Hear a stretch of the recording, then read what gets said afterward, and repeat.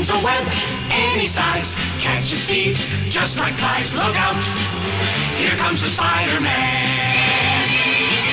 Hello and welcome to episode 20 of Amazing Spider-Man Classics, in association with SpidermanCrawlspace.com. My name is John Wilson, and with me in the studio, as always, are Joshua Lappin Bertoni.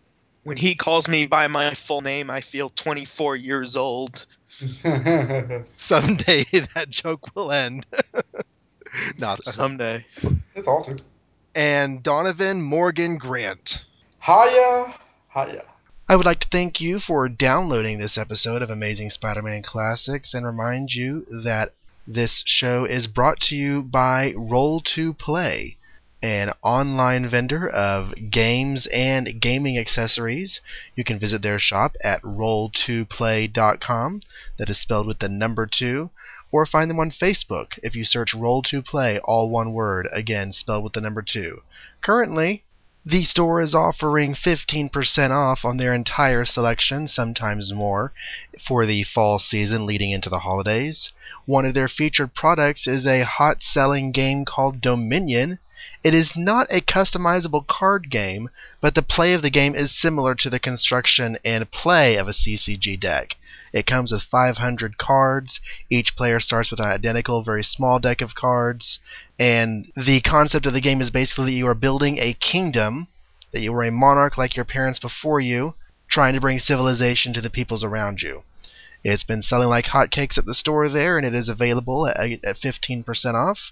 Again, roll2play.com, spelled with the number 2, and that game is called Dominion. We don't have any emails for you today. We will be addressing those hopefully in the next episode. Didn't have time to record those for this episode, but we do appreciate the emails, and should you wish to contact the show about the things you hear today or on other episodes or Spider-Man stuff in general, the email address is amazingspidermanclassics@gmail.com. We have some excellent Spider-Man books we're going to be taking a look at tonight, but first I want to introduce a man with whom you may or may not be familiar. He was the comic book archival researcher for the documentary With Great Power, the Stan Lee Story, which recently premiered at San Diego Comic-Con. He also has the claim to fame of owning every single issue of The Amazing Spider-Man. Here with us tonight is Eddie D'Angelini. A hearty hello to everybody. I do not have a witty joke as the rest of you do, but hopefully you'll greet me just the same. Welcome to the show, Eddie. We're glad to have you here. Thank you. Thank you for having me. I have never actually spoken to anybody before who has every issue of Amazing Spider-Man. We had JR on the show, who had a pretty wide collection because he'd been collecting for a long time, and Brad Douglas goes back to the 20s in his collection, but every single issue. Tell me about how that mission came about. Oh, goodness. Let's see. About 4 or 5 years ago, maybe more like 5 or 6, I just got the bug on collecting Amazing Spider-Man. And it's gone before that. Some of the very first comics I've ever gotten when I was a little kid, 10, 11, 12, was Spider-Man. So I grew up reading Spider-Man. I grew up loving Spider-Man. And sporadically from then to now, I've always kind of, collected here and there. And my guy was always Spider-Man. So when I just started buying up issues about 5 or 6 years ago, my goal was I want to own the first 100 issues of Amazing Spider-Man. That quickly grew to I want to own the first 200 issues of Amazing Spider-Man. And then I got a really nice copy of issue 300, and I thought, okay, well, I've got to close the gap and make it the first 300. And at that point, I just said, forget it. I'm just going to make it a goal to own every issue. So eventually, over the past several years, from what I've already had to what I needed, I kind of finally just built up that whole collection, got every one. Josh was there in San Diego with me when I told him the only issue I have left that I need is issue 2, and then I ended up getting it there in San Diego. Do you have Amazing Fantasy 15 as well? Yeah, go ahead and give me a paper cut and rub salt in it, why don't you? No, I don't have that issue. I'm sorry. That is the one issue. I don't have it. That is the goal, to get that. I've had other people that I know that are big into Spider-Man and also have every issue tell me, until you own that, you don't own every issue. But I'm very quick to tell people I own every issue of Amazing Spider-Man, basically saying just that title. So no, I don't own that yet. And then if you want to get specific, I don't have all the variants because, as I was telling John a couple days ago, it's really hard to justify buying the same book more than once, especially, if it's a brand new day issue and it's maybe just not all that good. It's hard to justify doing that. But I will buy variant covers as well if it's a really nice variant cover, like You hear that, Marvel? You with your exactly. I mean, variants. sure. I mean, and some of them are just not that good, and I can't justify spending, and a lot of times if they're marked up to like $6.99, $10.99 or more, I can't justify buying them. But there was that really nice copy variant cover of that John Romita Sr. did a couple issues ago. That, of course, that's one to buy. So, yeah. Well, even more of a gold mine than Amazing Fantasy 15, an issue that you really, really want to make sure you add to your collection because it's not only valuable as a story, but also germane to the mythology, is, of course, Strange Tales Annual 2. Go ahead. Boy, you're really rubbing it in. I saw that in San Diego just this past summer, and that was an issue that I did want to buy then and there, but I had the choice. Okay, I've got money to either buy that or buy number 2 and finish off the run. And I I was chose totally number just 2. teasing because it's not that great a story. I hope you listened No, to I hope you listened to the episode we went over that by the time you were in San not. Diego. But as 'Cause I would far have as warned you. as far as a Spider-Man completist, that is one that I think you should get though, and Okay. that is one that is on the list. Well, Yeah. I don't mean to keep pouring salt on you, sir. I just was curious about exactly where all you stand as far as the collecting goes. I'm curious, but I don't want to pry. Do you mind talking price tags, like what you paid for issue 1 or 2 or whatever? Well, the The number first 2, when I was there in San Diego, I got a pretty good deal. I think I offered the guy 200. I mean, he wanted a little more for it, and it wasn't the greatest copy. It was maybe like a nicer looking, lower end condition book, but it was one that I was still pretty happy with owning. When you look at it, you can see it's got a little wear here and there, but no big discernible spot of damage that looks bad. It's just got, general wear for the condition. It looks nice. So, yeah, I mean, $200. You can't beat that, right? You really can't. That's Yeah. pretty To good. complete the series, there you go. Well, cool. How did you even get into the character in the first place? How did you get into comics, and how did you get into Spider-Man? When I was in grade school, there was a book club where you could order books in class, and you would mark the books you want, give the teacher the money, and then 3-4 weeks from now, the books come in, and you get, they distribute them out to the kids. Well, in that catalog of books, they had those little pocket-sized Marvel books of Spider-Man, where the first volume was issue 1 through 6, and the second one was issue 7 through 12. And they And I stopped think putting the covers inside after the second volume. you know what? I think you're right. But I think Brad Douglas had mentioned these too, that when he was a kid, that's how he got into Spider-Man, if I remember correctly. But yeah, I had no idea who Spider-Man was at that point. I was in grade school. I got him. I read them and loved them. I read those things over and over and over and over. So that was it. That started a love with Spider-Man in comics. Well, cool. Yeah, I had those books, and I was wee, and I had the chicken pox, and that gave me lots of in-bed time to just sit there and read Spider-Man over and over and over again. So, yay. Well, cool. And you recently had the opportunity to premiere the documentary film With Great Power, the Stan Lee story at San Diego Comic-Con. Yeah. We'll get into the books in just a minute, but just go ahead and feel free. Take a minute and describe your role with that and what that film is. It is a feature-length documentary on comic book legend Stan Lee. It pretty much follows his whole life from his birth and childhood and all the way up to the present day. So it really goes over, and Josh saw it, so he can probably add a little bit as well, but it really goes over from his childhood in poverty, how he got started at Timely, what led up to him creating all the characters of the Silver Age with, Jack Kirby and Steve Ditko and all the greats, and really follows his life past Marvel and what he's done since then. So, as far as my role, I heard about the opportunity to intern for it from my wife. And at this point of my life, I thought, I'm not going to be an intern. I'm too old for that. I'm not in school anymore. But I thought, you know what, it might be just kind of fun. One day a week, you go in there, you help out, you know, talk shop, talk comic books, you know, and help out. Well, it ended up that a lot of the other interns there, although they liked comic books and they liked Stan Lee, they didn't really know a lot about the history of it. And so I quickly stood out because I did. So I was always the guy that everyone went to whenever they had questions. Or, you know, like what issue of what comic did this panel appear? We need to identify it for legal, you know, or anything like that. Or can you get a scans of this, of scans of that? So a lot of the images that you see from the original comic books in the movie are actually from books from my collection. So ended up that the internship ended up with me being the comic book archival researcher because I was just the guy that everybody went to, you know. So it turned into that, and I was on staff there for working on it for about a year and a half, close to a year and a half, all the way up to the premiere in San Diego. If I'm correct, there's not yet word on wider availability of that film. Is that right? No, I probably should not go into specifics. Is I there do is there a say site they can follow to if in case that were to be announced? yes. Go to withgreatpower.biz, and that will lead them to the website for the film. And also, there's a link on there to join the Facebook page.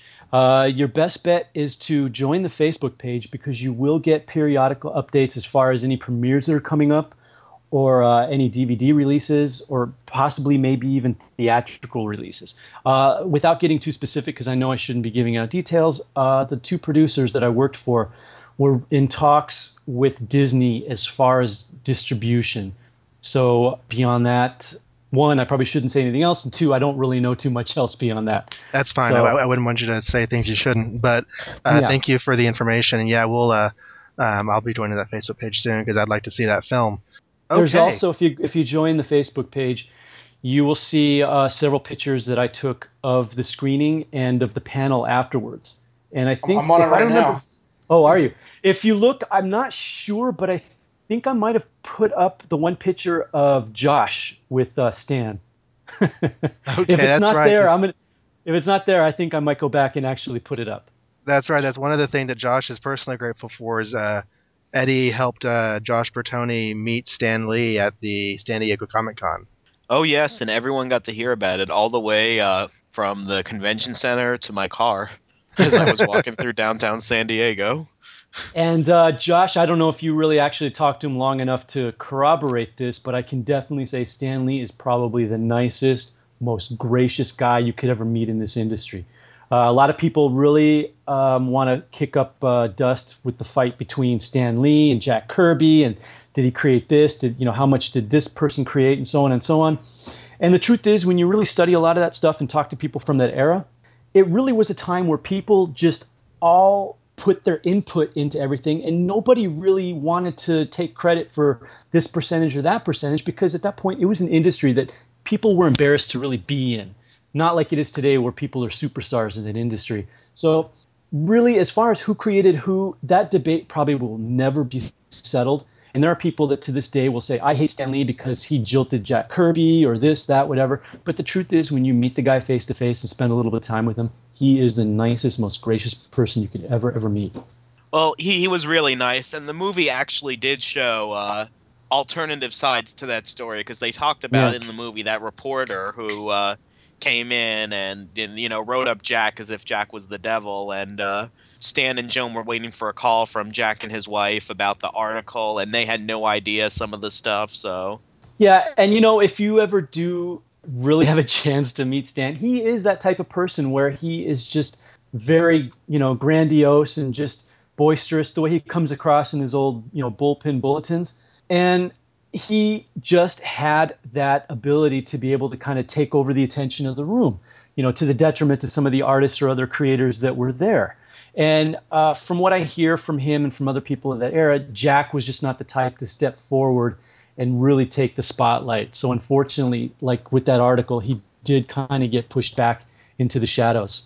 You know, any listener will know that we definitely have a lot of fun, you know, giving digs to Stan and giving digs to the storytelling choices and the tropes and everything they've been going through. But that's not to The say that portrayals of the women.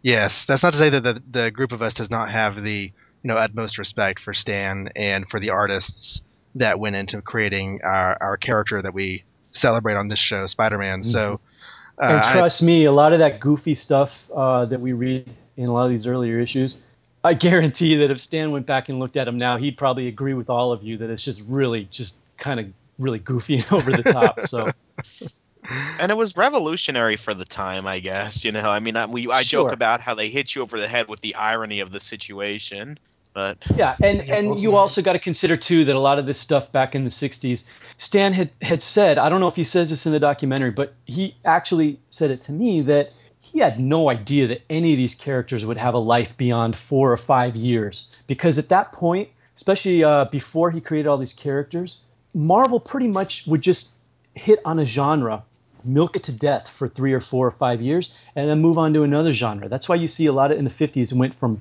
romance to western to horror, because they just flooded the market with whatever was popular, milked it to death, and moved on to the next thing. So he was expecting pretty much the same thing to happen with this superhero fad. Oh, 4 or 5 years, everyone will forget all about it and they'll want something else. He because had that no had idea happened, that it would that ever had happened a last. couple times already. and Sure. yet Patsy Walker lives on. But Marvel Boy didn't. I mean, they tried superheroes. They tried bringing back Torch and Namor and Captain America in the '50s, and it Sure. lasted 6 months. And so Yeah. I can see And how. Stan had said that those really were his favorites, and that's why he tried to bring them back in the '50s. And when he brought them back in the '60s, yeah, he did it because they were his favorite characters, but he really never expected any of it to last. Right.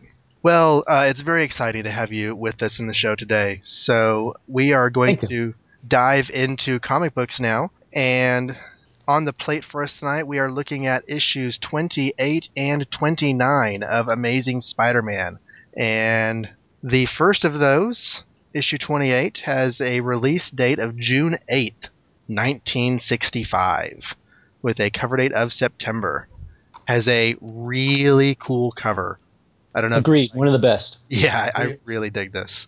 The background is completely black, and Spider-Man's suit is all black, with the web lines in red. So it's sort of a reverse effect there. Molten Man is approaching the camera all glowy and sinister looking. It's just amazing. Our captions read, "Cloaked in darkness, Spidey faces the mystifying menace of the Molten Man." And also in this landmark issue, you won't want to miss Peter Parker's graduation, which is exciting. I'm sure we'll have a lot to say about his graduation in a few. But also on the cover, in the masthead on the top left, there has been a change. Instead of It's not the change as much that bothers me. It's their pretentious explanation of it in the back. yeah, The we'll talk letters about the pages. The explanation. pretentious. We'll talk about the why this happened when we get to the letters page. But it does say instead of Marvel Comics 3, it now reads Marvel Pop Art Productions. One thing about this cover, if you take a look at Amazing Spider-Man 188, you'll see a somewhat similar recreation of this cover. Is that the one with the vulture? It's the one with Jigsaw, and it's the same kind of effect of Spider-Man coming towards Jigsaw, where you see him from behind, and he's kind of lit in the shadows. Oh, yeah. And Jigsaw, instead of looking sinister, he looks scared out of his schnizzle.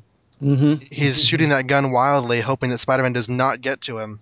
And But there's you can see it's kind of the same thing. yeah, but yeah, the design is definitely there. The character's Yeah. expression is just different.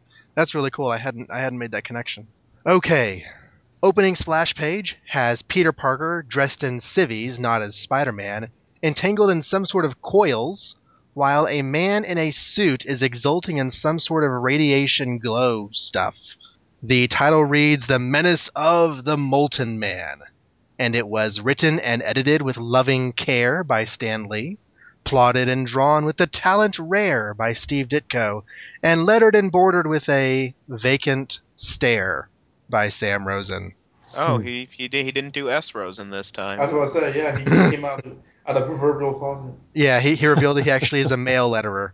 Maybe it was because the Merry Marvel Marching Society record outed him. Yes. I got a bone to pick with you guys. Oh no. You played that song on the last episode, and it just made my blood boil, and I'll tell you why. There was a Uh-oh. whole week, for a whole week when I was working on the Stanley documentary, I had to try, because we needed to use it for the film and we had to get legal clearance for it, I searched for an entire week to find out who owns that song, who owns the rights to that song. And nothing. Can't find anybody. So Wow. apparently no one owns it. So play away. It was John's idea. Oh, thanks. Well, trust me, you're not going to get in any legal trouble whatsoever because cannot figure out anything. I even talked to grandchildren of what's his name, Martin Goodwin. Everybody at Marvel practically, tried to find anybody. Nobody wants to lay claim to it. That's weird. Yeah, The darkest secret of Marvel. yeah. It's probably Ditko. He never takes credit for anything. Surely they had to know like who produced it. I mean, surely Well, there's. I even went so far as to contact the company that actually recorded it, and they know nothing. Wow. They've been all murdered. It's a real hush hush situation. This is like going to be like a cover up, Da Vinci scale like Yeah, well, degree. I didn't mean to. Turns out their last name is Donner. We're going to find out it What was like follows is the most dangerous human cover up in human history.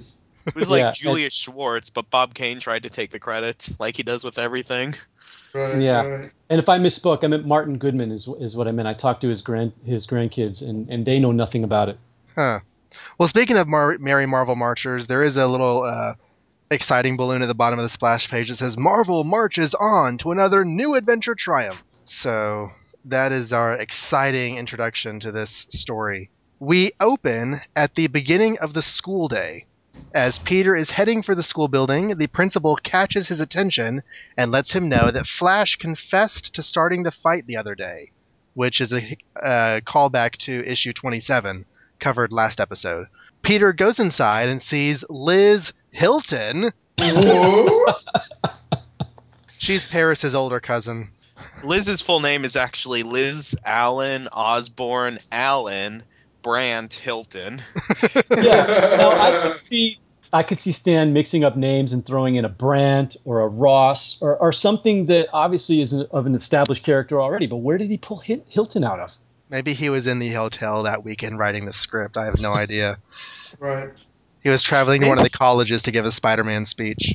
Him and Steve were like having a really bad day, and like Steve was just sabotaging the book. He's like, "Oh, that blonde girl from Peter's school. What's her last name again?" And Steve's like, "It's Hilton." So Liz Hilton, really Allen, but Hilton, but really Allen. But no, it's Hilton. She's walking. She's walking They briskly don't through even the. fix that in the reprints like they do with Brandt or Palmer. I know. I have Hilton right in front of me. It's like, how did they miss this?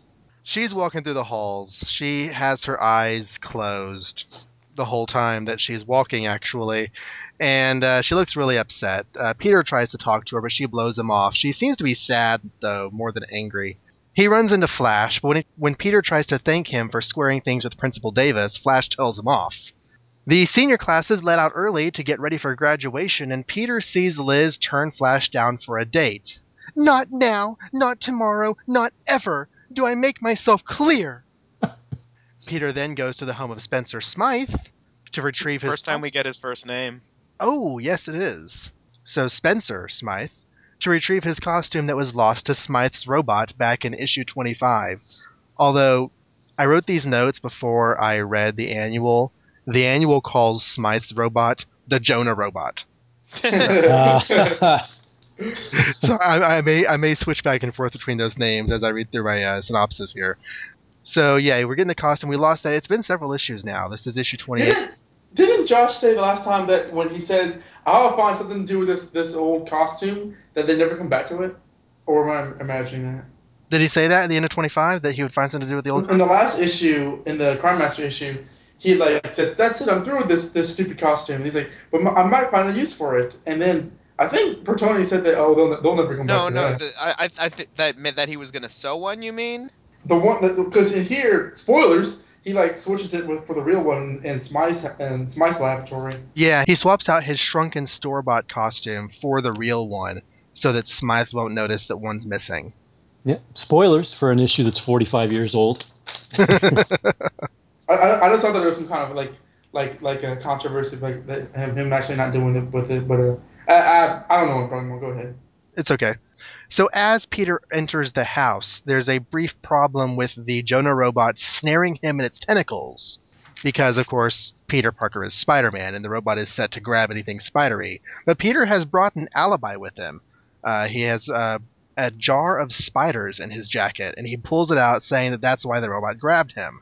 Mhm. My robot would never act that way unless it sensed something spidery nearby. That's a great adjective. The doc also makes a comment here that I should have known a teenager like you couldn't be the mysterious Spider-Man. Irony. Irony. Oh. So, is there a reason why Peter comes into his lab with the jar gift wrapped? I mean, can he just walk in with the jar and say, "Look, I've got spiders for you"? Well, if he did that, then Smythe might grab them right away. So then if the robot grabbed Peter and Peter wasn't holding it, he wouldn't have an alibi. I Ah, guess. okay. Or to keep the spiders from seeing the outside world and getting scared as he was traveling. That's What my was he like?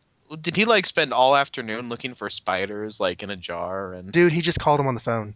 I mean, He he's just Spider. spider sense, of course. he doesn't get those powers till 2004. I know. I just like to forget that.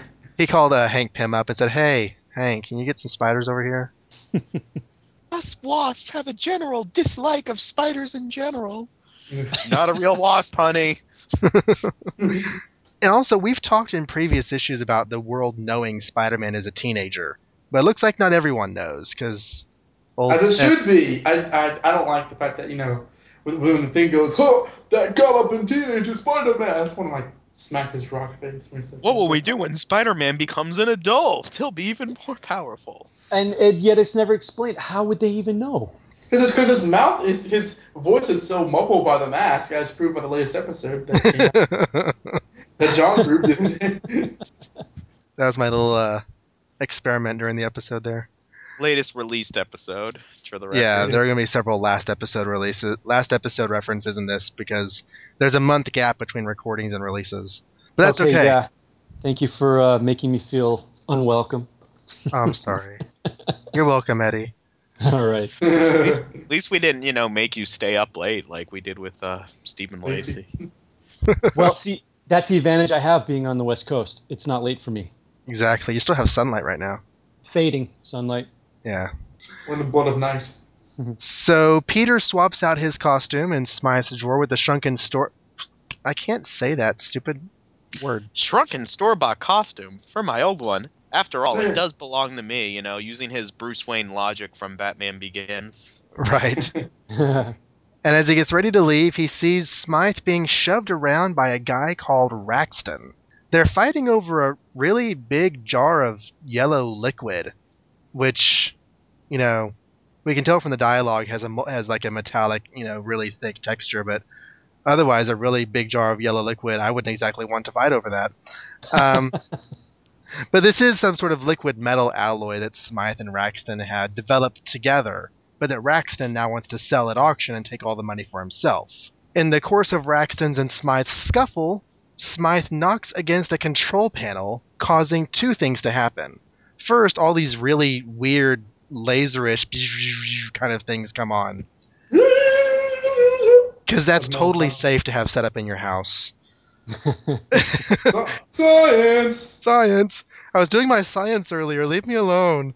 And also the Jonah robot is powered on, so that as Peter moves to help Smythe, he's captured in the tentacular wonder, with no spider jar alibi this time. And after the fight's over, he's like, actually, I brought a second jar of spiders. It's a good thing I have it. He's got like 6 jars in his pocket, just for such an emergency. Don't forget Pulls him out of the his jacket. matchbox he has in his sock, He goes to the Daily Bugle later. Betty's like, "Is that a spider jar in your pocket, or are you just happy to see me?" Actually, it's 6 spider jars. You're not happy to see all me. stacked up. Did Liz Allen give those to you? Wow. I'm gonna go talk to Ned Leeds. Put something in his pocket. Okay, so phallic spider jaw references aside, Raxton punches Smythe again because Smythe's a wuss and he just kind of takes it. But holding the jar brings Raxton off balance so that he falls into a laser. And the jar bursts and all the liquid metal pours all over Raxton as the laser beams blast him too. Well, I have a question. Obviously, Raxton comes across as some 2-bit hood, but yet it said that they created it together. He I created it was with gonna ask Smythe. that. Yeah. What the heck could he have possibly done? I think he has Ben Grimm syndrome that after his transformation he loses half of his intelligence. I think just it's like figured the that he was like a 2-bit lab assistant, and Smythe probably got him from like some like Some work release rehabilitation, program, yeah, some prison program. Yeah, he's out of work. He's he, going through he the gets like affliction. a check for the government, or something. So we get a panel that's sort of a riff on the cover image, as Raxton's skin absorbs the liquid metal, all glowy and laser flashy, and he's so Sorry, there's a lot of really visual things. I might add sound effects that you can always cut out if you feel like. no, it's fine. It's some really cool art. I mean, it's definitely Ditko going having fun with it. And Raxton is so dazed by the events that he doesn't even notice Peter caught by the robot, but instead he staggers And out. doesn't notice the fact that his clothes don't have liquid metal all over him, just his skin. Right. But his pants, his jacket, and his tie and his shirt are relatively unaffected. They're polyester. No. No, it's a plot hole. You can't fill a plot hole Just with a doesn't make bunch of sense. leaves and say that it's the ground. It's a plot hole. Teflon. It's Stan Lee logic. Yes, right. So Braxton's staggering out to find medical help, and Peter uses his web shooter to tag the switch that disables the Jonah robot. Just in time, too, as Smith comes to consciousness right then. We would not Smythe. want... Oh, yeah, Smythe. We would not want Smythe to see, Peter wrapped up in the robot's tentacles, because that would just be too suggestive. Smythe bemoans the loss of the alloy, but gives Peter Raxton's address so he can notify the police. Peter does not notify the police. He goes on himself.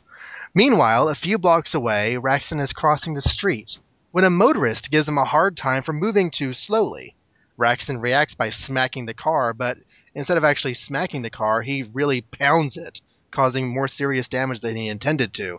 Wong. But he quickly realizes the metal has made him super strong. He flips the vehicle and begins terrorizing the crowd. Metal freak terrorizes. One thing he says here is, I've become an actual molten man. Or what? And yeah, this that doesn't Do make any you sense. know is this the this is Molten okay. I Man? can I say something real quick. This is always what confused me about Multiman. Is he super hard like a golden statue, or is he like a fiery lava kind of person? Because in the is it the Conrad run where he attacks Liz? Like they Yeah, pull that stunt where he's like melting, and I never understand what his deal is. He's and when Well, he either it was touched, because his condition changed like a few times. Like, there's been a few times where he's like caught on fire.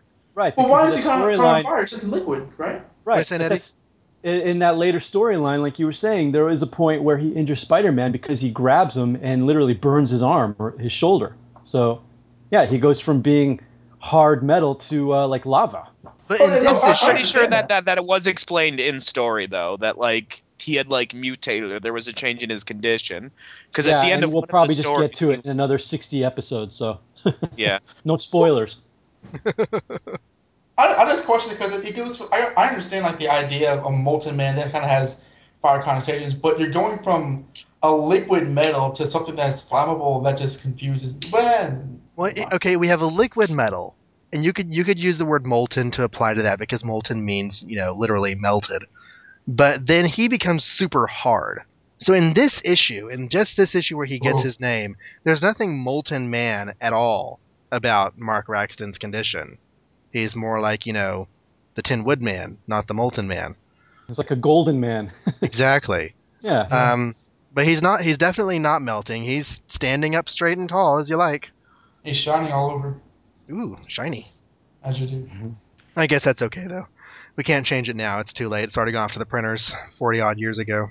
Peter is suited up as Spider-Man now, heading for Raxton's apartment, and he sees the wreck that Raxton has left behind. Raxton finds a hat in an alley, and I guess it's the same magical hat that Norman Osborn was using back in issue 17, because it covers his face in shadow just perfectly, allowing him to make it home unhindered. There Somehow. must have been some magic in that old silk hat he found. Sorry. Nice. He then starts packing so he can light out to a hideout and light out to a hideout. I didn't mean that to rhyme. and plan some crimes, as you do, I guess. It's his apartment. Yeah, he goes to the apartment and starts packing, so he can find a hideout later. Yeah. Right. I mean, the fact that all of a sudden, I'm covered in metal, so instead of worrying about my lifespan, I'm going to start, stealing money. Isn't your like family rich? Doesn't your like Oh, I yeah. understand. Now, when Stanley wrote this, Liz Hilton or Allen or Brandt or whatever her last name is this issue, like they were not related when Stanley wrote this. That was a retcon about 100 issues later. But Do they have the like, same mother or father? I forgot which. yeah, in hindsight though, like your family's Mother. rich. Yeah. So he's not related to Mr. Branch? No, he's not related to Mr. Brandt, Mr. Allen. I guess since they're step siblings, they're not actually related by blood at all, but that Liz's mother married into the Raxton family at some point. Or maybe no, because then it would be her half brother. So yeah, that would have to be her stepbrother. I was Right. about to say, yeah, Genealogy is confusing. That's why you should never get divorced. that's confusing genealogy. Right. So, Spider-Man comes in through the window, and of course they start fighting. Even you can't stop me. I've got the power of molten metal. That's not a power. That's an element. You should have told me sooner. I'd have baked a cake. What I love that. That's a good quip. what does that even mean? The power of molten metal. I don't understand anymore. It's an element, not a power. I have the power of wooden tables. I have the power of wet liquid. I have the no. These aren't. You're I have describing power objects. of breezy air conditioning. I mean, no wonder that first Spider Slayer didn't work. I mean, my God, this is Spencer Smythe's lab assistant. Yeah, it's amazing. Yeah, look at that design. Whenever you call it Jonah Robot, you make it sound like it's like a life model decoy of J. Jonah Jameson. I'm just writing what Stan Lee wrote. I mean, let me just make sure that that's I love correct. that name because like when you think of like his face, that mirror, and calling it Jonah Robot, that's awesome. I just need to make sure. I'm going to go look at the gallery now to make sure I'm not, totally being wrong on this. But No, I'm pretty, you're right because I looked at it. But, yeah, it's Jonah's robot. Okay, well, still, same thing. It's the Jonah robot. That's just how it is now. So they Pardon me? start fighting, and Mark Raxton pretty much gets naked during the fight. I guess it's more fun that way. Yeah, and can I make a comment about this? I No, think You can it's always please. comment, Eddie. page 12. He rips off his pant legs and said, "Since you're in costume, I'll create a similar effect. There, from now on, everyone will recognize the Molten Man."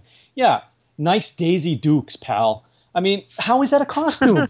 You ripped your pant legs off, that's a costume? It's the same as The the only Hulk's costume. Well, that's the it's a only lack person of. that's gotten away with it is the Hulk. That's not a costume. It's you Once just again, destroyed no your nipples. pants. Yeah. Well, apparently, the molten liquid melted those off. I was thinking Make the it too exact same smooth. thing. Yeah. I mean, who Nipple needs stand nipples up whenever they're chance. covered in metal anyway? It's not like they're going to work after that.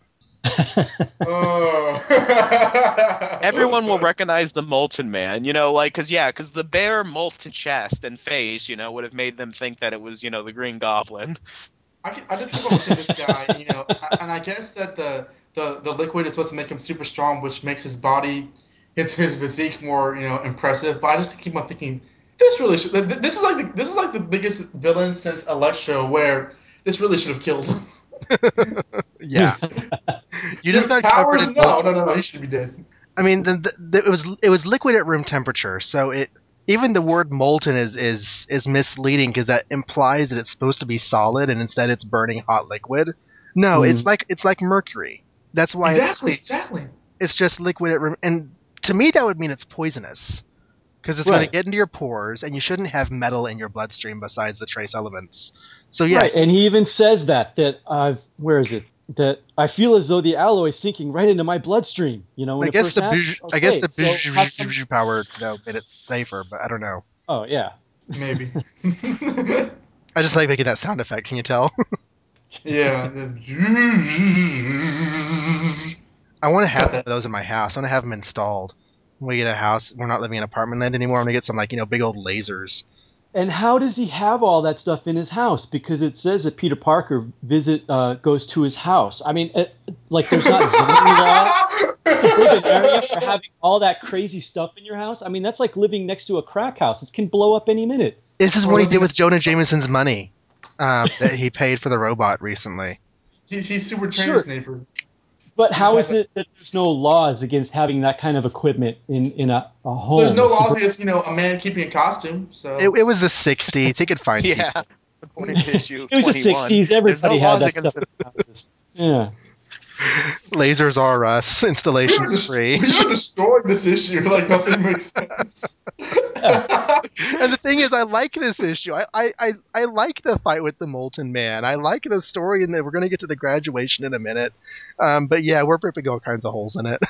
Yeah, you put four intelligent, educated men together, and you could get even with an issue that they love. You're like, I don't know about that. Yeah, I'm not counting 4. Who are you talking about? No, just kidding. Go ahead. me times four. No. But I was like, this really doesn't make any sense. The no nipples, no death, no mercury, no nothing. Stupid costume. No clothes. Daisy Okay, Dukes. this clearly went all over his body, but it did not affect his clothes. Well, that's why I ripped it off, so it could show you that it did.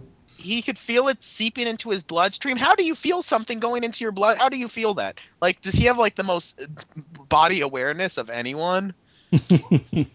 Well, I'm thinking I'm just thinking if he ever did multi-man live action, he would look like he would be like painting like bronze spray graffiti or whatever. I just this is like this I was like, this is like the silliest thing. He Yeah, if they really ever did is a like live action, if they ever did a live action version of the Molten Man, he would look lousy like the Silver Surfer in the last Fantastic Four movie.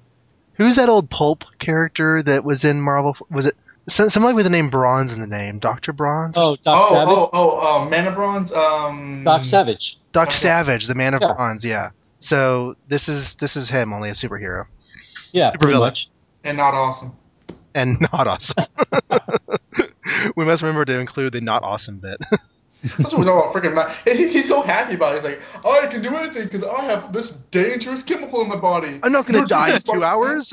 He should have a stroke like right now. So, in the course of the fight, Spider-Man's punches and webbing don't do much for him because, of course, this metal is also Teflon, and Of he course. slides off. And I can understand the punches not hurting because he's like punching metal. But they do make their way into a cellar over the course of the fight, and Spider-Man douses the overhead lamp. So they're fighting in the dark, like on the cover. Very cool. And Spider-Man takes advantage of the darkness to form some really thick cords with his webbing. He manages to get some cord loops over all of Molten Man's limbs, and he binds them together for the police's arrival.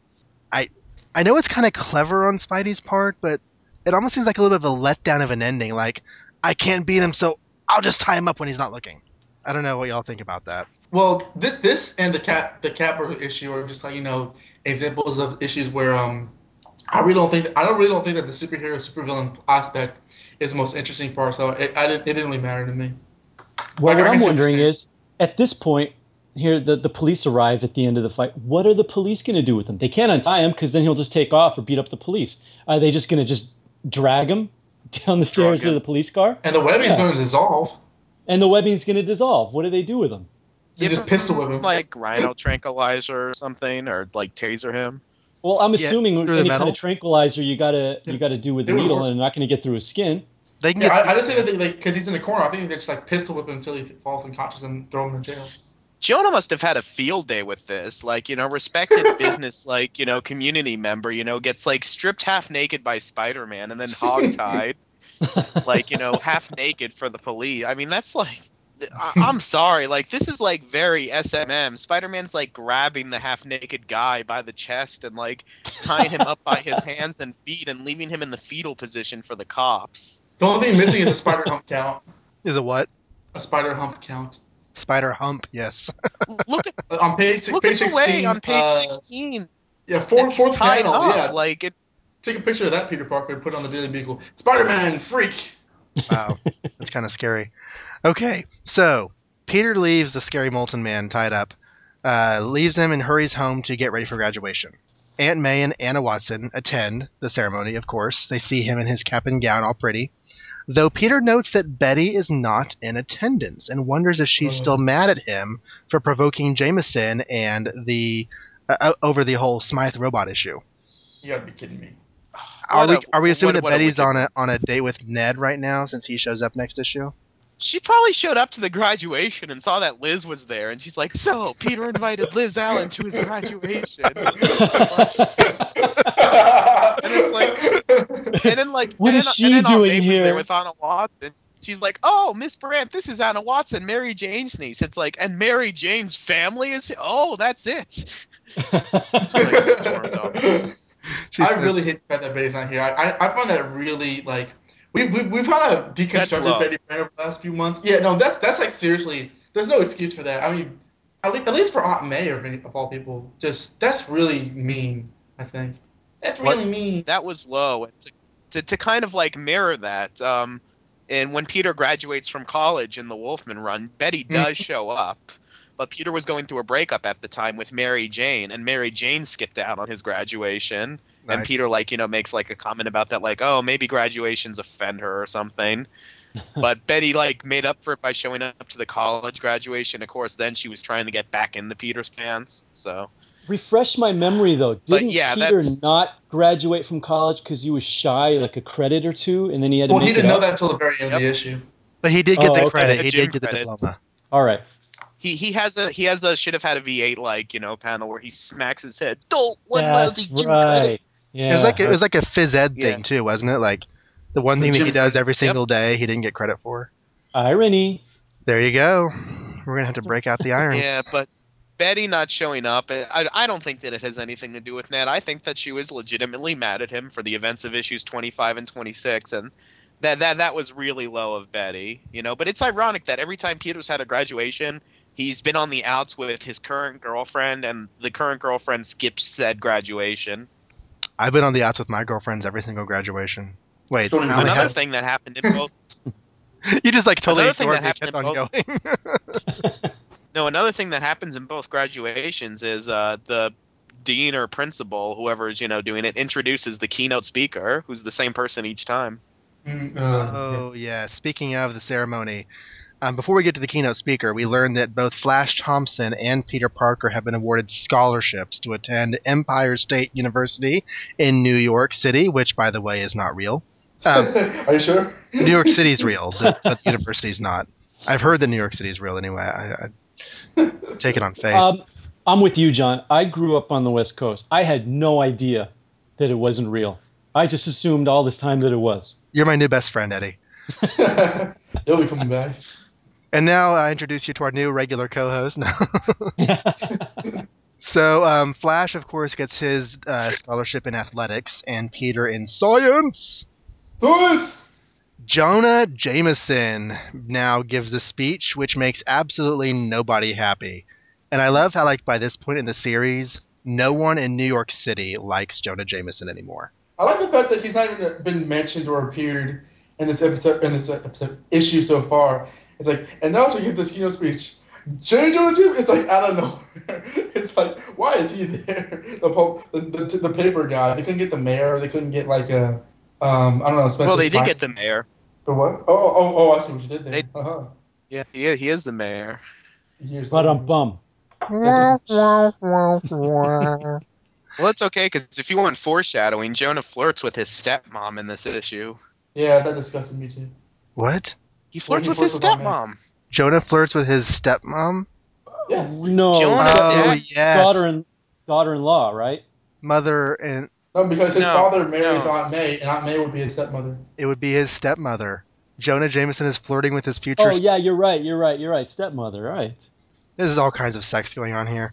Yikes. Yeah, but it, this is like a crazy family issue because we have Molten Man, who's like Liz's secret brother, and then Liz doesn't know her own family last name, and neither does Peter, and then Jonah's flirting with his future stepmom, and then Anna Watson isn't sure if Mary Jane's her niece or her daughter. It's like it's a crazy family issue.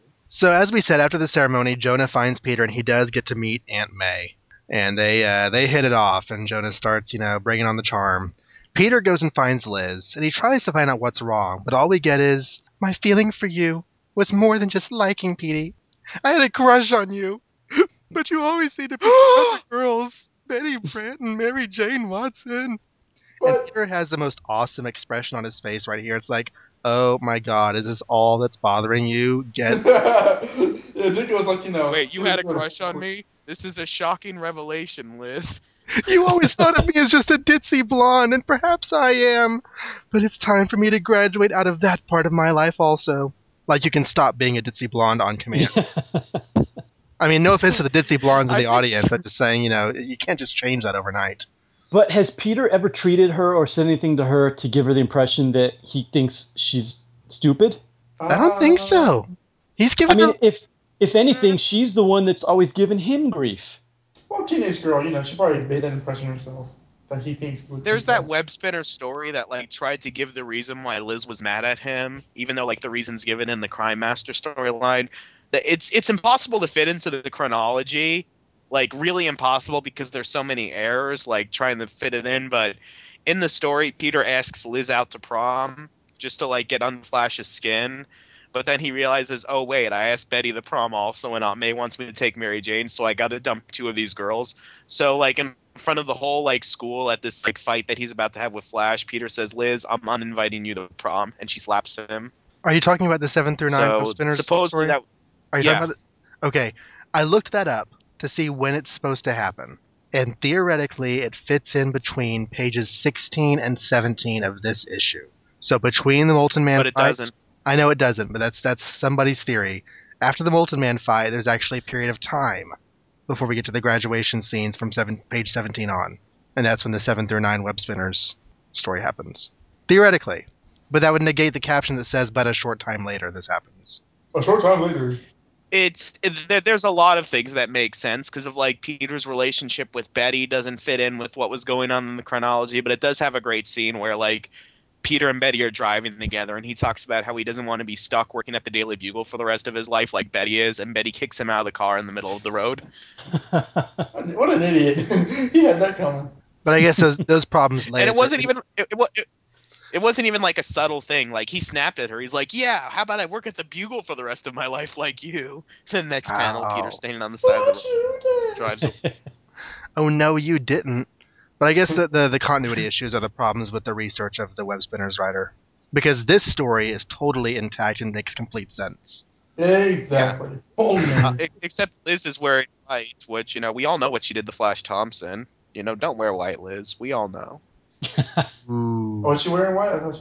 What color are their gowns? Are they white? I think, White for the girls and blue for the boys.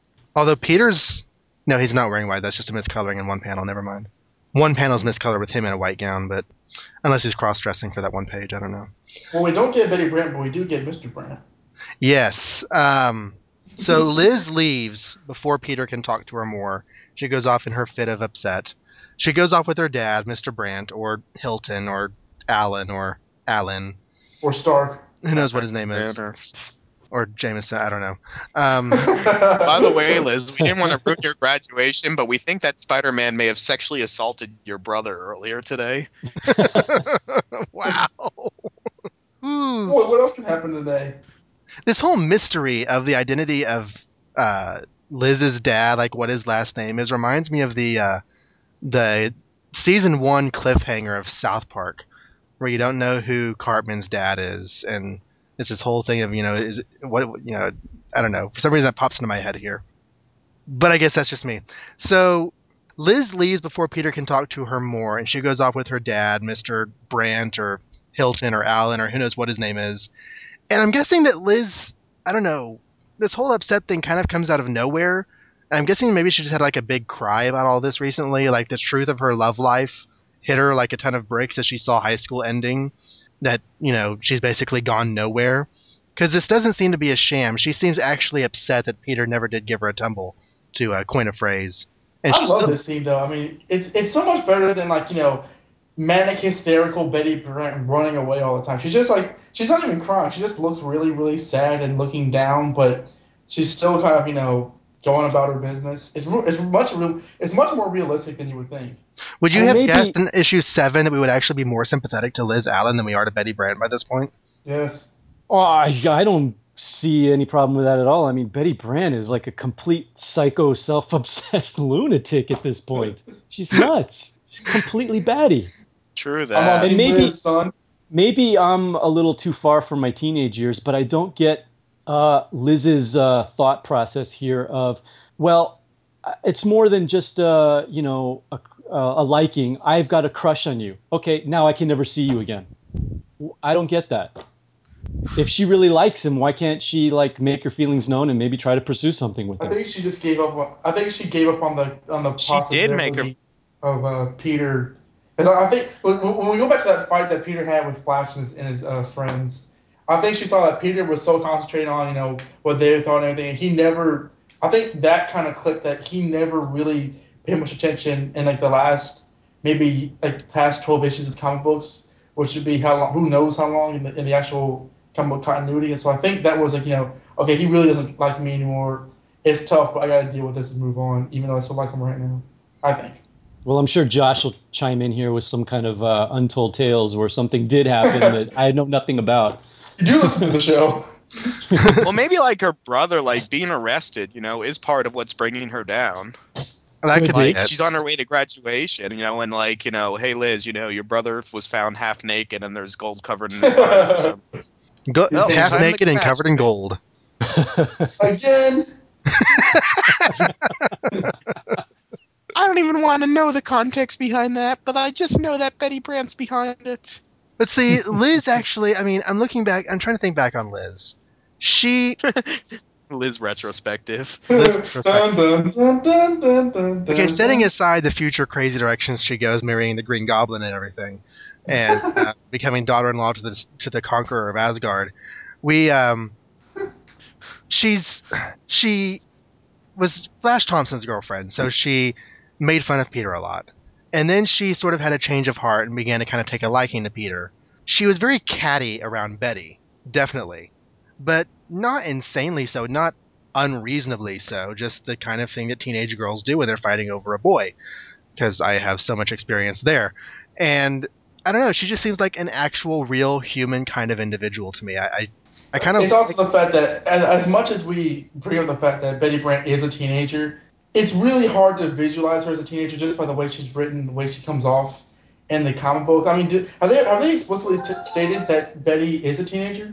not on the Like, page, not at this point. so I think that like that backwards BS explanation Stanley had is, oh, she's younger than Peter. I think that's really like an afterthought, and they were writing her as a not a middle aged woman, but an older woman who was really, because if you think back to a lot of old time 50s stuff, the woman is always in a lot of stories, the more emotional one, the more like one to jump to conclusions, and Betty I think is written not as a girl but as a teenager, and I think that's what they're kind of going for. Well, I always got the impression that Betty was a teenager, but kind of maybe like a year or two removed from high school, like out in the workforce, but still maybe like 18 or 19. Yeah, that's the impression. That's the explanation that Stan gave in the back of a book once, but it's never been said on Yeah. the page exactly how old she is. In the back of his ass, yeah. But He said that she was younger than Peter, yeah, but they that did. was like to. Yeah, you're right. They said that she was actually a year behind Peter, but she had dropped out, which I don't even know if that's legal at this point in history. But whatever. It's 50 years ago, It's 50. Nothing's legal anymore. Oh, I know what's legal. Oh yeah. Liz's like sob story. It's so like I had a crush on you, Peter, but you always paid more attention to Betty Brant, your actual girlfriend. It's like, yeah, Well, she okay, was well, my okay. girlfriend. Here's my thing on that. I have excuses for everything. Betty, not only is she a teenager, but she's popular. She has wealth. I think she probably You saw mean that. Liz? Oh yeah, Liz Allen, Hilton Allen. She's I think she's one of those teenage girls who's like kind of kind of like how Spectacular Spider-Man was. How does he not go after me and go after other girls? Like she's like, what does he see in her? And that after a while kind of got to her confidence and maybe I don't know affected it somehow. I'm just kind of rationalizing like the teenage aspect of her personality and putting that on a lot of things. So you're trying to get into the mind of a crazy teenage girl? Good luck. It's an old hat, my friend. Before we feel too sorry for Liz Allen, let's remember she was dating Flash Thompson, but in public and in front of Flash's friends, she would make a play for, by all accounts, Flash's worst enemy and rival, and then insult Flash Thompson's intelligence and brains to his face in front of his friends in public as well. So yeah, there was that. But then at the end of the day, she would still date him, but then embarrass him in front of his friends and make plays for other people's in front of him. Well, in my household, I call that marriage.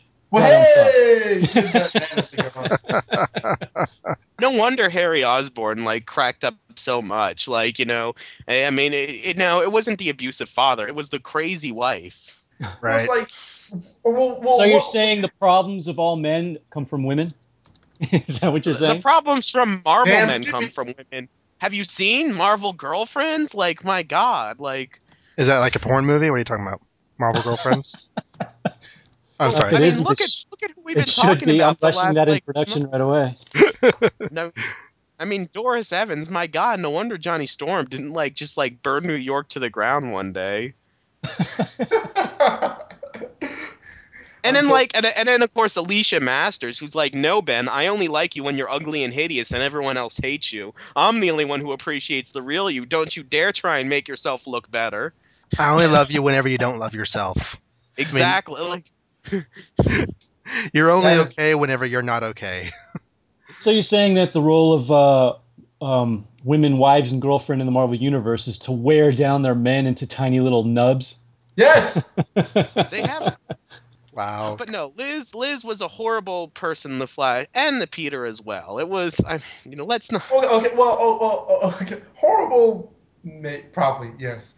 I would say Probably. that Betty's worse because Oh Betty's like yes. she's more like psychological. I mean, Liz is annoying and she did that, but that's what a teenage girl would do. Betty is like, okay, who's a teenager as well. It's like, oh, I'll date you tomorrow, Peter. You cheater, you. I'm going on my date with Ned now. Bye bye.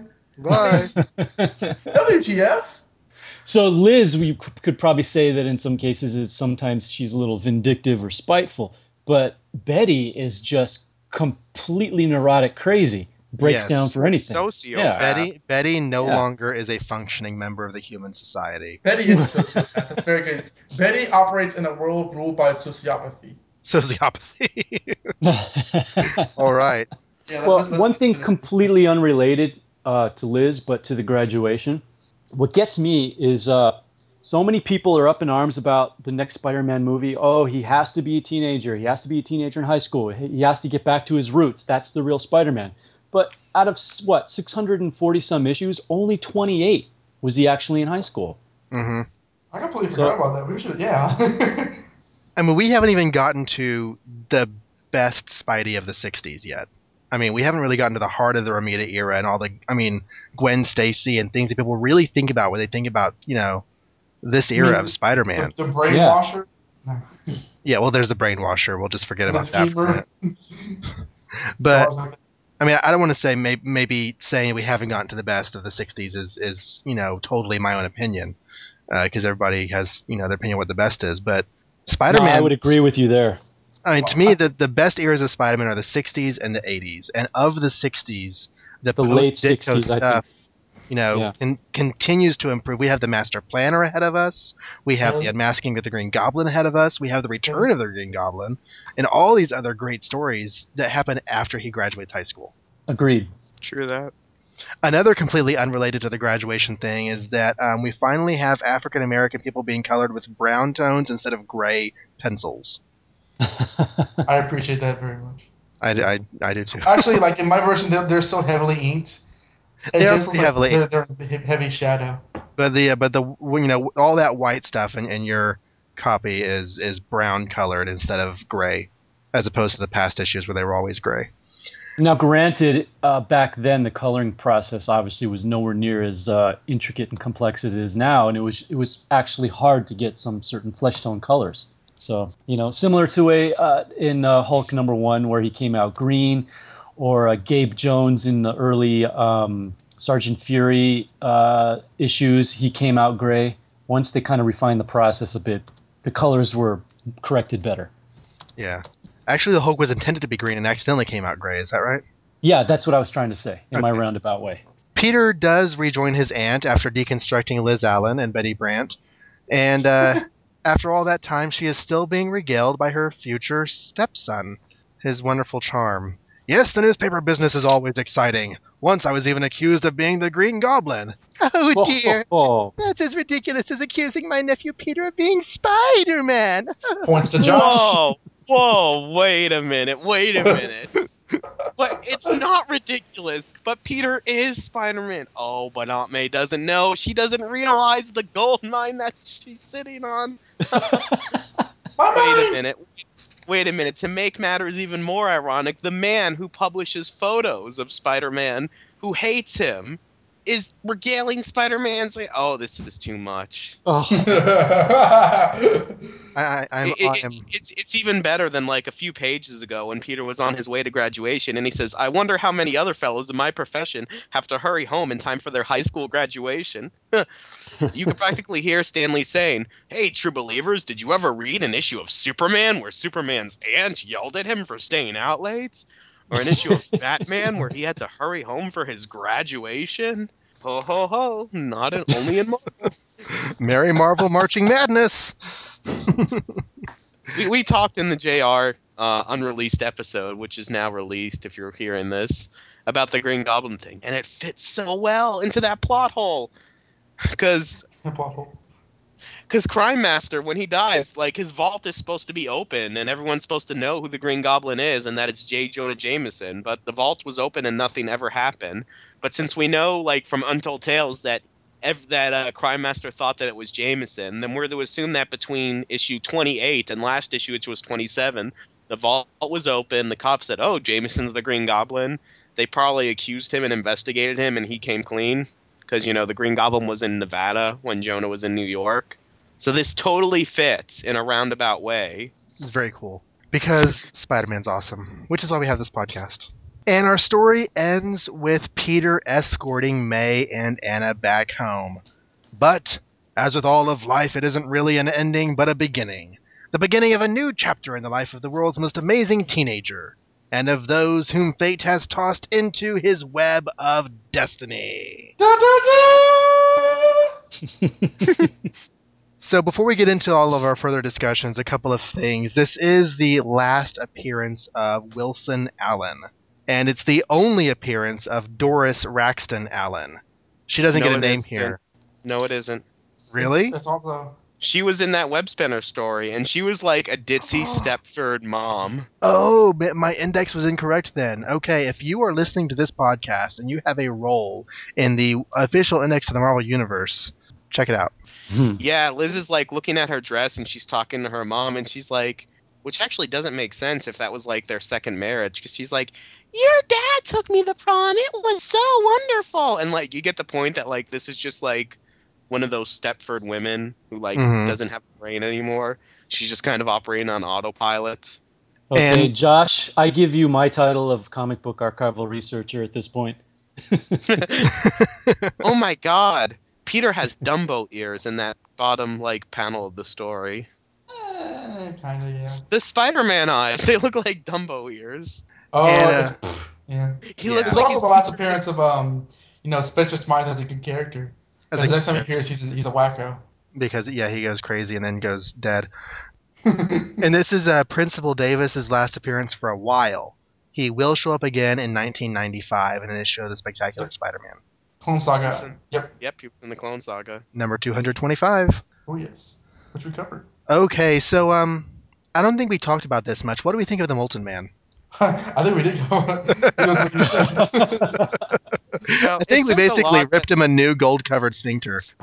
of the classically Ditko villains who are used over and over again, like the Scorpion and the Green Goblin and the Vulture, Electro. Molten Man, he was used very sparingly for a while, and he's been killed off a few times too. And then There have been a like couple of different Molten Men, haven't there? Have they? Because there was a there Molten Man. was a guy in JMS's run, but that wasn't a Molten Man. He was just kind Oh, of similar. Eddie Wiederman. Yeah. There was a Well, Molten Man I'm that showed up in Civil War, like as a minor appearance, but I didn't that know was that was Raxton. Raxton. But because the next time we see Raxton, he's been holed up in Liz Osborne's cellar for years. I don't know exactly what the story was supposed to be there.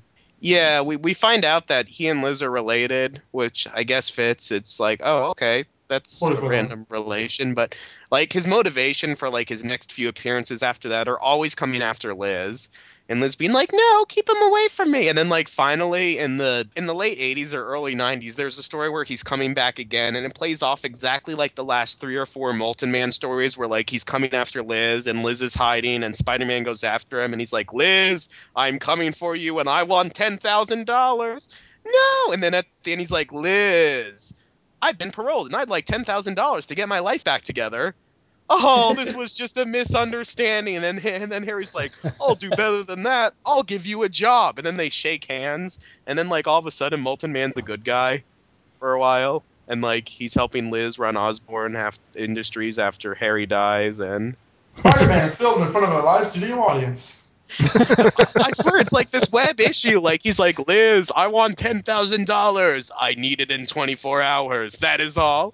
Oh, Harry, what are we gonna That do? is all. And like, and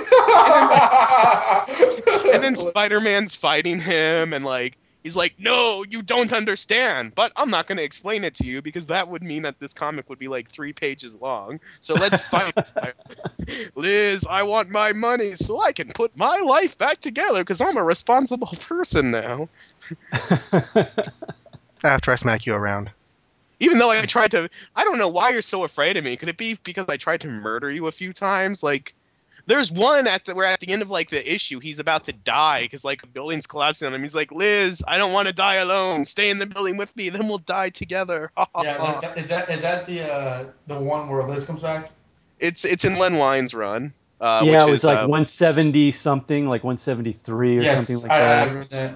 Yeah, yeah. yeah, and then he like follows her and Harry to New Jersey, in the early spectacular issues, which is actually the first time that you saw Harry and Liz after a few years, and it turned out that they had gotten married in between like issues. Oh, really? You don't see the wedding?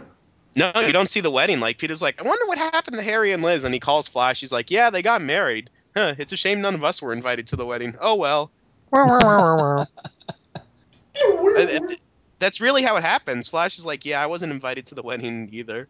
So then Molten Man, he's like literally like a supporting character who's like just this random gold person who appears in the background of like Osborn scenes without explanation, and a I've always Spider-Man. liked that.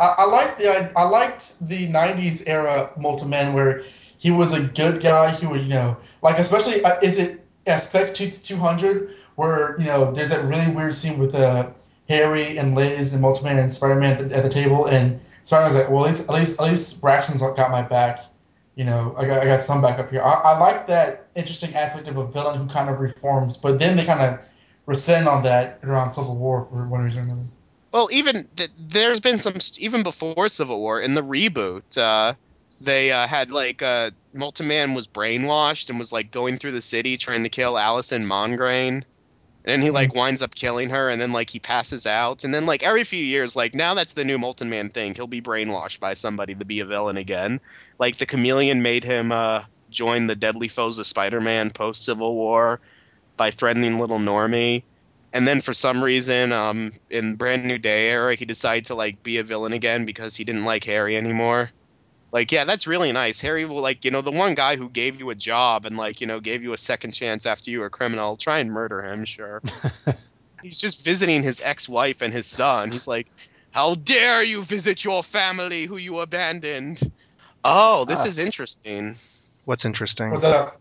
I'm looking at that web issue, and like we get a bigger history of the Multiman, but apparently, okay, Liz is saying when we were kids, he and stepfather, my dad, were always fighting, and most of those fights were a result of Mark's temper. So and yeah, this issue it like tells you that it was Liz's dad who was Mark's stepdad, and that he left home after high school, and that Liz didn't hear from him again for years until Peter told her about the accident that he witnessed in Smythe's lab. So apparently, like when this issue is happening, Liz hasn't spoken to Mark in years. Okay, so does she even know that he's become the Molten Man at this point? She We had can to by now. speculate that like maybe she heard about it like before graduation, like, "Hey, remember that brother of yours who you haven't seen in years?" Right. Apparently, he just got arrested. That whole logic, it's okay to steal my costume because it's mine. That's like, I find, first of all, that's stupid. That's like Batman Begins, where Bruce Wayne's like, "Aha, I'm stealing from my own company, but it's okay because it's my own company." Like, no, that's still stealing. That's not how. That's not how. And he's afraid of Smythe being suspicious, but what's Smythe going to think, when he looks and he sees that the costume's obviously been replaced? Because obviously you can tell the difference between the store-bought costume. And then when Braxton's falling into the machine, that's like, this guy is very, like, talkative as he's falling. As he's getting knocked into the machine, he has time to say, "The jar struck the wall. It broke. The liquid is all spilling out. That means we both lose. It was the only batch we produced. We'll have to start all over again." Either he said all that in the span of 1 second, or he was falling in like slow motion because there's an anti-gravity machine. He's like those guys at the end of radio commercials that shout out all the legal stuff in like 3 seconds, in the really quick voice. But see, Josh, you don't understand the power of the bzzz. It's like holding him in the middle of the air there. Yeah. With the Peter Parker costume thing, it's not like Smythe bought the costume. He technically stole it when he took that robot. I know, but it's like, I just say, they like point out, like, as if Stan's like, we don't want readers to complain that Peter's a thief, so let's have him say, haha, it's not stealing because it's really mine. I just hate that logic. Like, you're not stealing something if it's yours. It's like, This okay. money's mine because I want it. It's easy to explain why we didn't see Smythe again, because at the end of the Spider Slayer storyline, he talks about, oh, well, back to the drawing board. So, like, let's say he's 6 months behind now. Then here, he's like, oh, the research, it's all gone. All those long, weary hours wasted. So now if he's, like, 6 months behind on his research, now he's, like, 12 months behind. So that explains why we didn't see him for a while. But he seems, like, so calm about it. Right. What was the original intent of this molten alloy to begin with that the two of them were working on together? What were they going to do with this? It's a new Cheerios topping. Sought to read riches for To make the world science. a better place. Exactly. Okay, so I touched on this briefly in my little family rant, but Anna Watson calls Mary Jane her daughter here. I can't wait to go home and tell my daughter Mary Jane about it. Stan just doesn't remember anything. No. I mean, wait, is she talking about Liz Hilton there? God. Yeah, I mean, and it's kind of implying that Mary Jane is living with Anna Watson, which, again, at this point in continuity, like, it's not really continuity error, because it's retcon years later that Mary Jane's just visiting from New Jersey all the time. Or not New Jersey, Pittsburgh. So yeah, that's it. We do get foreshadowing for Ned Leeds' return, because they're like, the Scorpion returns, and another familiar face you shall see when your eager eyes behold the wonderment. Yay. Yay, wonderment. I would speculate the idea that the Molten Man was purely a Steve Ditko creation, because after issue 35, you don't see him used at all by Stan. So I got to think that Stan either had no interest in him, or he just had no hand in creating him. That's interesting. Well, Stan also ignored, like, the Scorpion for a long time, too. Like, after 29, we don't see the Scorpion again. And it very well could be the case there, too, because probably a lot of the villains that you see in the later run of Steve Ditko's, Steve probably created a lot of them, and Stan probably just thought, what the heck is this? And never used them. Because at that point, they probably pretty much weren't really working together much. I can imagine him saying that for the Molten Man, as we've demonstrated through the science. But the Scorpion seems like it would be a very Dick or a very Lee-esque kind of thing. But I don't know.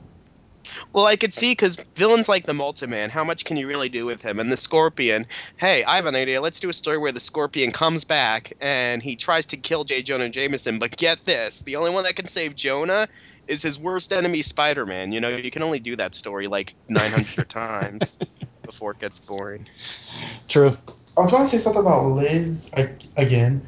There's a difference between Liz Allen, the Steve Ditko teenage high school Liz Allen, because we see her once, in between Peter, like in the summer before he starts college. But there's a difference. There's a stark difference between her in every issue before this, and then her after you see her, because I think this is the only issue where I think you see the Liz Allen of the modern era, despite the fact that the major opinion of Liz Allen's character is the high school cheerleader girlfriend or slash love interest of Peter Parker. And I think it's interesting that her character is mainly in the comics continuity what she is after this issue, but the major opinion is everything up to this issue, which is an interesting kind of contradiction. I think. I don't know if you guys agree with that or not. I think it's just really neat that we get like a really good human moment from her here. That she's not putting on airs. She's not trying to make a front, as like a cheerleader girlfriend kind of person. I don't know Well, if she's just kind of coming clean at this point, just being herself finally. I think that it's a very like Marvel and like I don't want to say realistic because that sounds pretentious, but Believable. believable thing that when Peter's graduating high school, it's not going to be like like a sitcom or something where he's in college with all the same people who he went to high school with. Like Liz is moving on, and she's actually not in the comic for about 100 issues. I think that makes sense. I mean, really, there's the only characters who were developed from Peter's high school though were Flash and Liz, though. So right. And Seymour. Seymour got this huge character arc over the next 20, 30 years. Oh, yeah, yeah. and Sally Averill. Right. Sally Averill, superhero. Wait, I mean, Super what is she corpse. doing right now? I mean, I know that we She's have still dead. Still dead. Oh, that's why she's dead. There's actually like in the Marvel Masterworks reprint of this issue where Peter's like, "Oh, Betty's not here." He's like, "Sally's not here either," and then we see like Peter think about Sally and how she's dead and stuff. Yeah, Still, and she's buried next to Farley Stillwell, who was also dead. She's yeah, Sally Averill still dead. it's on her But yeah, tombstone. Well, this obviously was the first issue where that little Pop Art Productions logo appeared, and I don't know if it's common knowledge or any of you know, but at this point, Marvel was actually trying to change their name from Marvel Comics to Marvel Pop Art Productions, but it make an official failed name miserably. change, not just. I never Yeah, knew that. they were actually trying to change the name, and that's why this logo appears. But it was a lousy attempt to change the name that completely failed within a few issues, Yeah. and it went nowhere. And there's a But blurb that, about that in the Spider's Web. I can read here just so we can see what they were saying to the public really at the time. pretentious blurb. yeah. Have you noticed the change in the trademark which appears in the left-hand corner of our cover? So many of you frantic fans have objected to calling our Marvel mags comics that we felt we just had to come up with a better name. And so, from now on, you are no longer reading comic books when you read our little masterpieces. Instead, you're reading a pop art book. Remember, from now on, brand X, Y, and Z are comic books. But when you buy a Marvel mag, you ask for a Marvel pop art book. We'll be checking on you, so don't let us down. Those are like the guy, like the douchebags who call comic books graphic novels all the time. Oh. From now on, so many people object to calling our television show a TV show. From now on, you're not watching a TV show. You're watching like a A masterpiece photoplay. theater. Yeah, or a Yeah. photo. Photo. Oh, that's your word. Photo play. A visual drama. Visit drama, that's a good one. Yeah.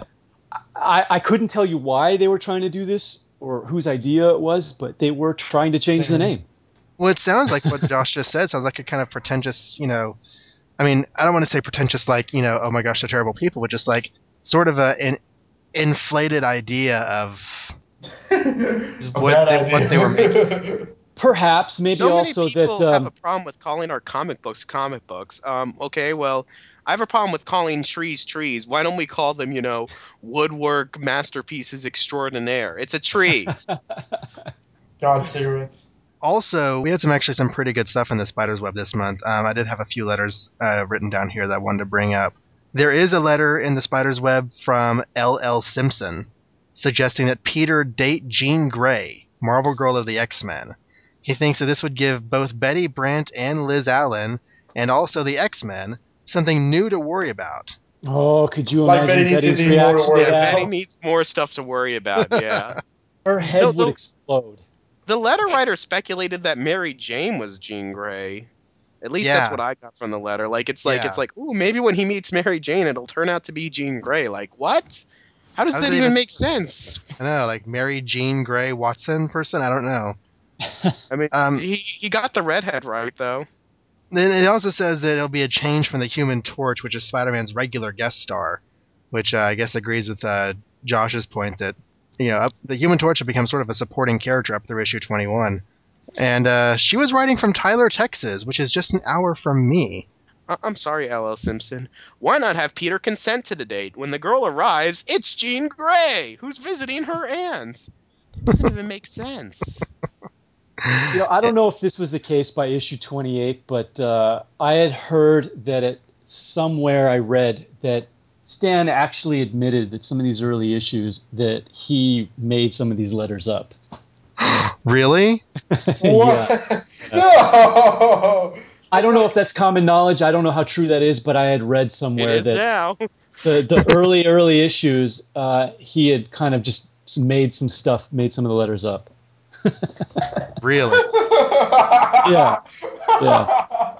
And Now I'm it's gonna be not like thinking about that. it's not like I'm giving something away that I shouldn't. I've actually read this in publications. So, but I Now don't I'm know gonna how be thinking true it about is. I every can't. single letter I bring to this podcast. Now I'm gonna be wondering if it's the Yeah. fabric of Stan Lee's imagination.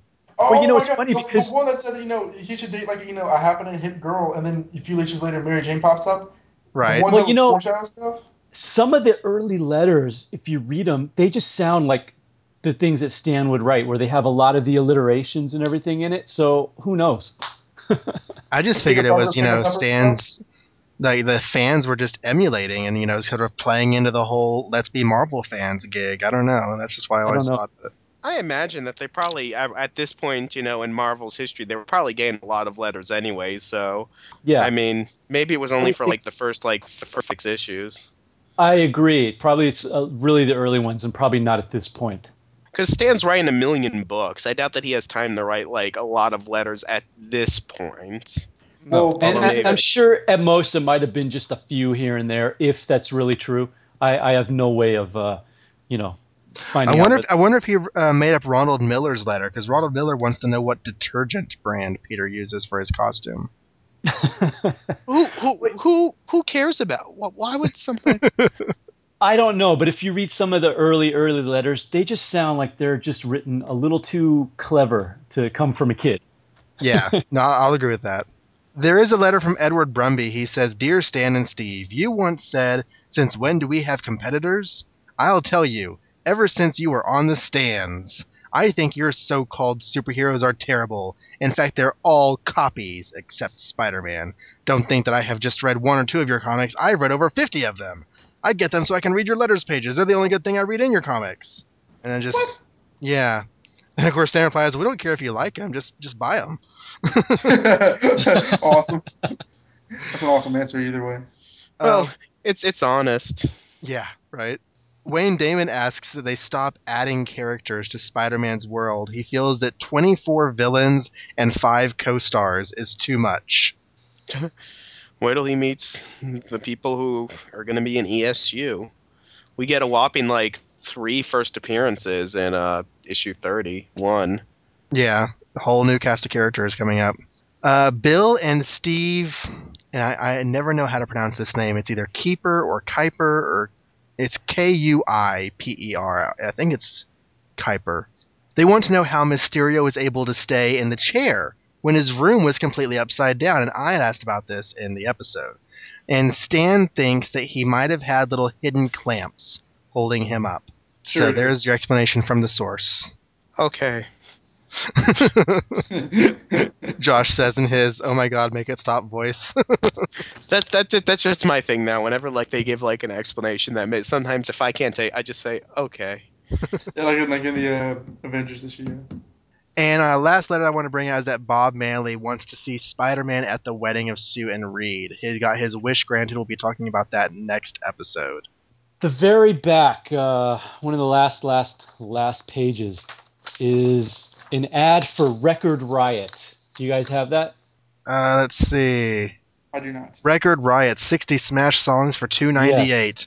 Okay, I recognize all these songs from the '60s, but Josh, what the heck is number 9? We Love You, Beatles? Number 9. We Number love you, 9. Beatles. Oh yes, we do.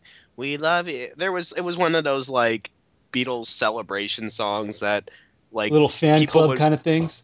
I don't want to say fan club, but like there was groups that would basically like put out songs about how awesome the Beatles were, just so Beatles Uh, fans would buy it. It would be like the equivalent of if there was like a new like singer out today, and they did a song like "I love Justin Bieber and Miley Cyrus." okay.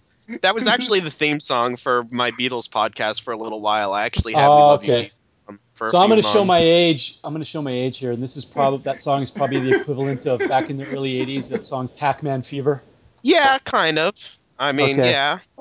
Thank you for I mean, saying something. I was worried that after I said that there would be complete utter silence. Little Crickets. crickets, tumbleweeds. I was afraid I wouldn't know it. Like, I was like, where's he going with this? And like when he said number 9, I was like, well, there's that White Album song, but that was years later. You know that number Oh 9. well, it completely didn't just went over my head that it was number 9. So, but oddly enough, it was. Mhm. Okay, I Where just did had to know that. I had no idea what that was, and I thought you would. Because he is the Beatle expert. Mm-hmm. And the Monkees, apparently. Well, they were the same group, right? Just like Yeah. Yeah. shut up? so, we do have an ad here besides the "We Love You Beatles" record for more triumphs for Marvel. Fantastic Four number 42. To save you, why must I kill you? That's a Oh, great the title. irony. It brings the Frightful Four back to the continued story that they started by stealing the FF's powers in the first place. Only now Ben Grimm has been hypnotized into helping them, and he and Reed have a big old smackdown in the course of the issue. Okay. Also, Daredevil number 9 has Matt visiting a European eye doctor at Karen's behest to see if his blindness can be cured, but turns out that the doctor has been captured by a bad guy in a castle, because everyone lives in castles in Europe, and Matt gets captured too. And of course, wackiness ensues. I remember that issue. Yeah, it was a good one. Karen had been I pressing believe I believe I have that issue actually. Karen had been pressing Matt for a while to get his eyes checked, and Matt was worried that if he got his eyes fixed, that it would take away his powers. And he finally gave in because he loved Karen and wanted to get laid. We're gonna talk about like how Marvel girlfriends are like horrible people. Like Karen Page basically was forcing Matt to do a medical procedure against his will, and oh yeah, she sold his secret identity to the Kingpin so she can be a junkie. Yes.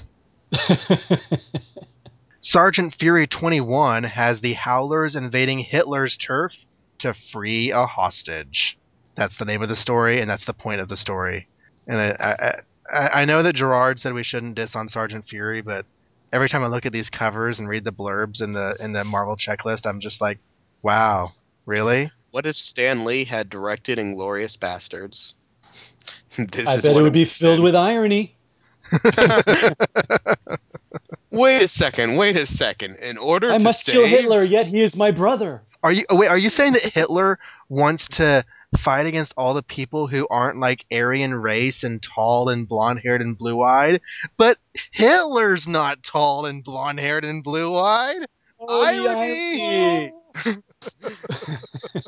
But yeah, Stanley would have put irony everywhere.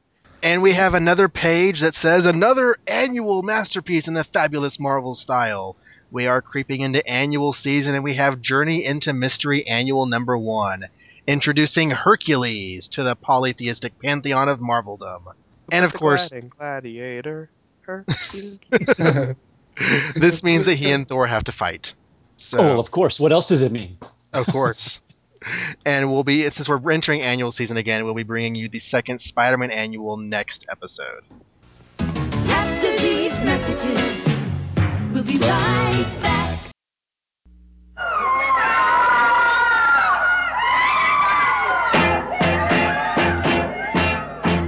We love you, Beatles. Oh, yes, we do. We love you, Beatles. And we'll be true. When you're not near to us, we're blue. Oh, Beatles, we love you. Yeah, yeah, yeah, yeah. We love you,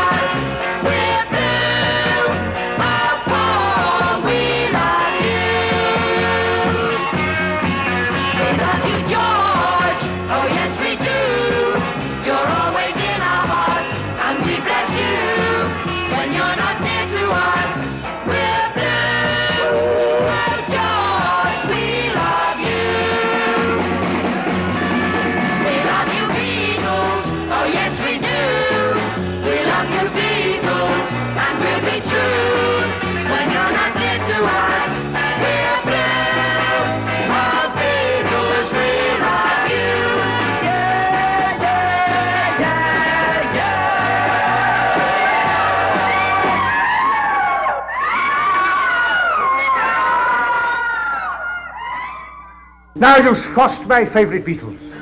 So, before we go on to the next Spidey book, it might, or might not, be worth mentioning that the Marvel Tales Annual number 2 came out on July 3rd this year. It would go on to be a Spidey reprint book, of course, but this particular issue had no Spider-Man in it. It had a bunch of other origin stories like the X-Men and some others, but no Spider-Man. It does include Hulk number 3 with the Ringmaster that we talked about a few episodes back, Strange Tales 115, The Origin of Doctor Strange, Avengers number 1, and Amazing Adult Fantasy number 8 of all things. So that's Marvel Tales Annual number 2. Just a few days later, on July 8th, 1965, Amazing Spider-Man 29 was released, with an October cover date. And our special guest for this episode is going to tell us all about it. Take it away, Eddie! We have Amazing Spider-Man issue number 29, and on the cover, we have a great shot, another great cover, like 28, great shot of Spidey and the Scorpion, half in and half out of water. And whatever you do, wherever you go, never step on a scorpion.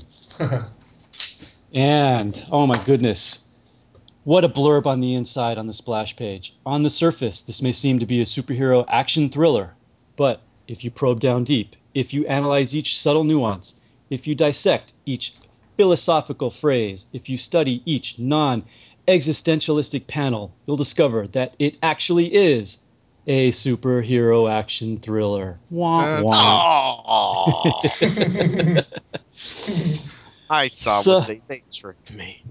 Yes, and of course, when Academy Award time rolls around, leave us not forget writing and editing by Stan Lee, plotting and drawing by Steve Ditko, lettering and bordering by Sam Rosen, again, full name's SAM. Wait. And Do you have lettering and bordering? yes, it says lettering and bordering by. You don't have that? No. What do What you do I have? have? Really? What are you looking at? I'm looking at a scan of the original issue. Supposedly, it says Lettering and Loafing by Sam Rosen. You know what? We are going to stifle the controversy right here because I am opening up the original issue.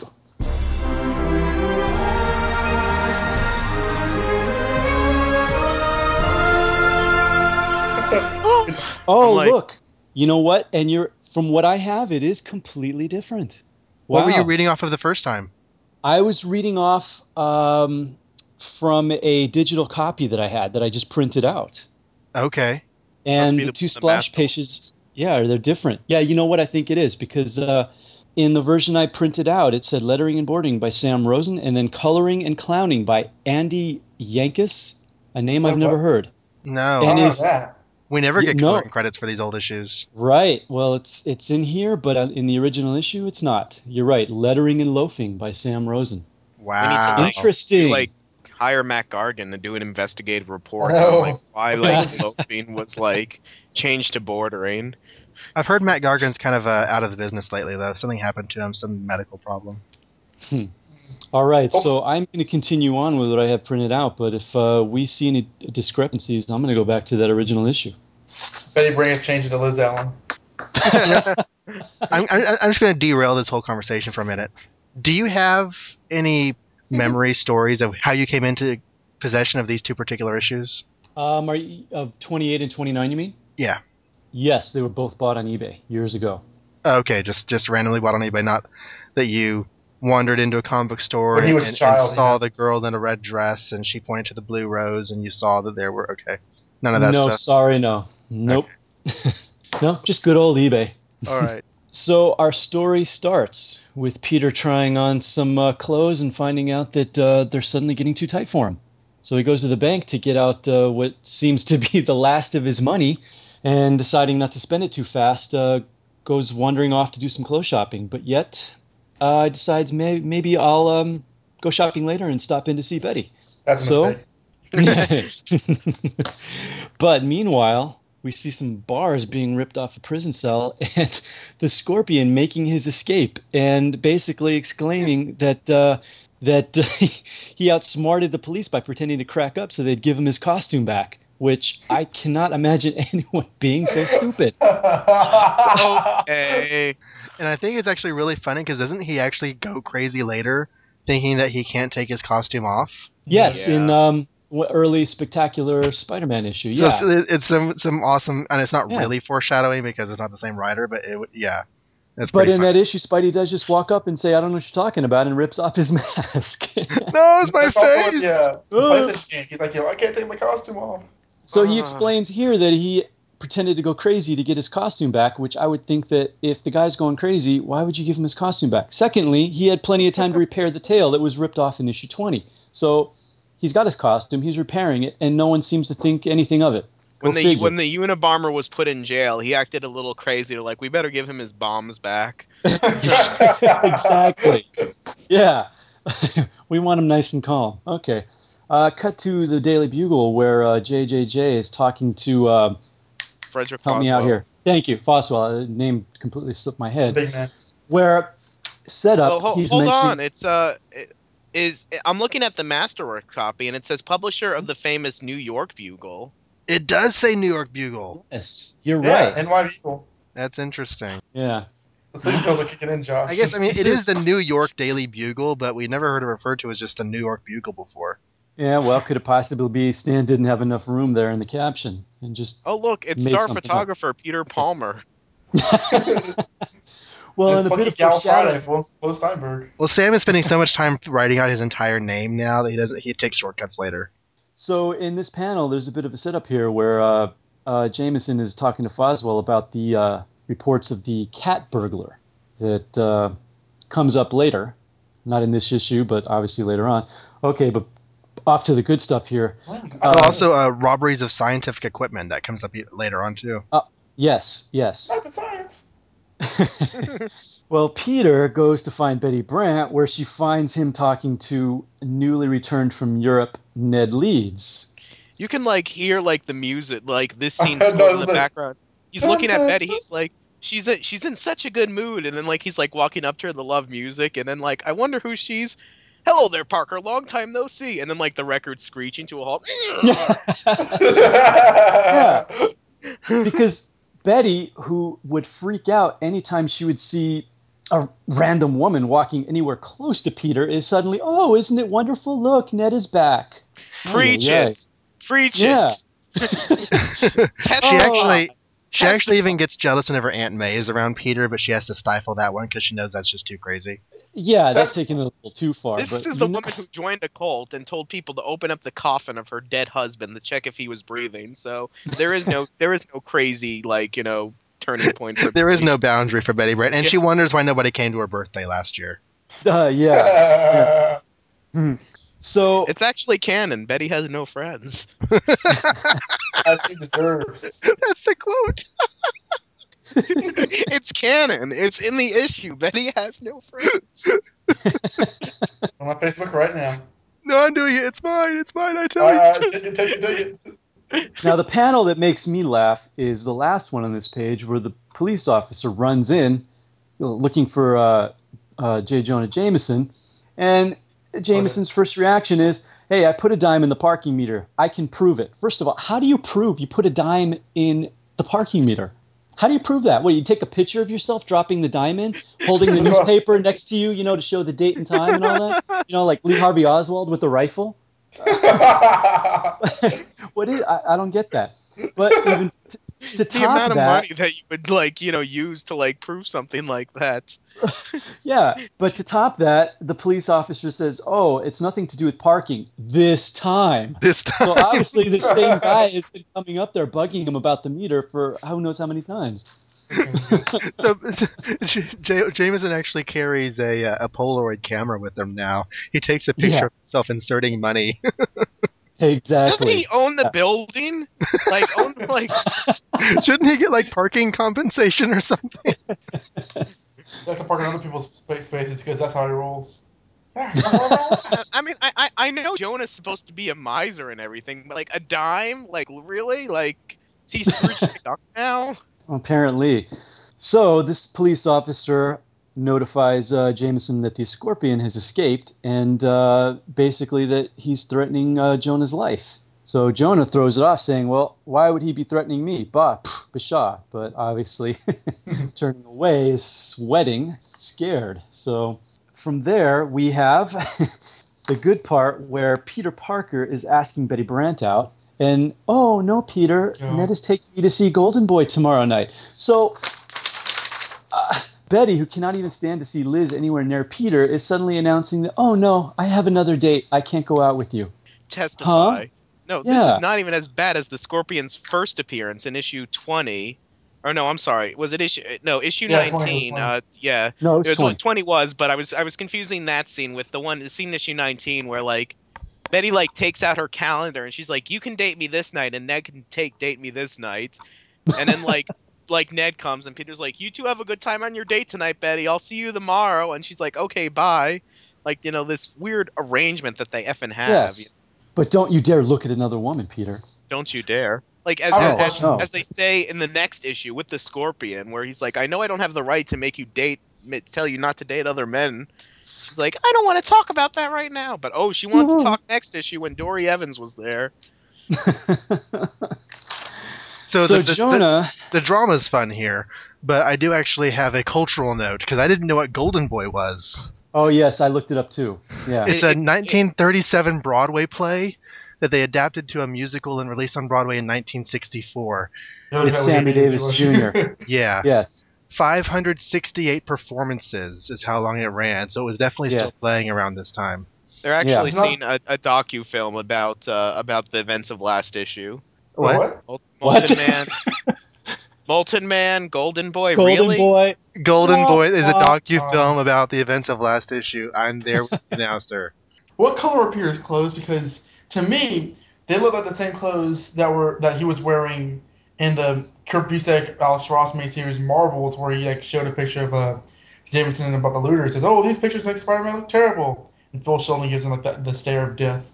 Like, so is he wearing like a dark black and lavender, or no, not lavender, dark black and like brown vest kind of thing? It's a Okay, yellow well, vest. yeah, it's a yellow vest with a dark brown shirt, but yet if you look in the original issue, it's a yellow vest with a white shirt. So Weird. go figure. Well, it's so heavily inked. How can it be white? It's weird. Well, I mean, it's not colored where it's not inked, so I guess I don't know why it's inked so heavily. That's kind of strange that it is, I actually. don't know, unless it's supposed to be black and the white is supposed to be the highlights. Highlighted. That'd be Fine. weird. Yeah, it would be. Dicko! Ditko! So Ned leads on the scene that you're mentioning when Peter's leaving. He's like, "Leaving so soon, Parker? Don't tell me you're scared of the Scorpion." And then Peter punches Ned Leeds in the face and like throws him out the window. And Throws him into the like, sun. yeah, like what Grabs a Betty by the waist jerk! and says, Like "Parker away!" at least in like issues 18 and 19 and 20, Ned was kind of a nice guy. Like Well, I guess this it all begins depends on his how you descent. read it. Because it could be like, oh, don't tell me you're afraid of the scorpion, like, ha ha ha, joking around. He does have a smile on his face, and the Yeah. page before he had said you have a good sense of humor. I think he's honestly trying to be friendly. Like, I've been friends with you for at least a week, so I can kid you around now, instead of I'm trying to steal your girlfriend away, and I just came back from Europe, so I can tease you. I Oh, don't Yeah. think he's he trying to realizes. emasculate. He's trying to emasculate Peter in front of Betty. That's what he's trying to do. What was I saying? Oh, don't tell me you're afraid of a big bad costume superpowered serial killer, Parker. Why would you be afraid of that? Did you ever see Cheers? They had a running subplot with Woody and his girlfriend Kelly and this like guy from Europe who was always like trying to steal Woody's girlfriend Kelly from him, and he was so like overt about it, but he'd like pass it off as a joke. And he's like, "Hey Woody, did I mention I'm gonna steal your girlfriend? Ha ha ha!" And then Kelly'd be like, "Oh, he's such a kidder." And he's like, "That's what she told me in the shower this morning." Oh Oh, I'm ho just ho. Wow. it was like a running plot line for half a season, and like he's like, "Oh no, I lost my green card. I guess we're gonna have to get married." So now we have Jonah suddenly worried and scared that, oh my God, the enemy that I created is coming after me. Ooh, irony. Again. So basically, Peter heads out as Spider-Man with the bright idea of, gee, if I make myself be seen so readily, maybe the Scorpion will come after me. But little does he know that the Scorpion decides, whoa, well, goodness, well, he's creating a diversion, so I'm going to go straight to the Daily Bugle without anyone seeing me. With his magical springtail powers. Yes. Which is Yes. awesome. This And is a backwards boner. now, Going back. Okay. His suit. They gave it to him in the stupid prison. Yeah. It was in shambles because I mean we remember last time Spidey ripped the whole tail right off his back. Exactly. So not only did they give him his suit, but also the means with which to repair it. And no one even bothers to think anything of it. Here is a dismantled gun and a screwdriver. Please Have put fun. it back to. It's just like, why? And he added magical spring powers. So we see on the top of page 7, Jonah's big plan of getting Spider-Man to come after the Scorpion is basically making up news that they are partners.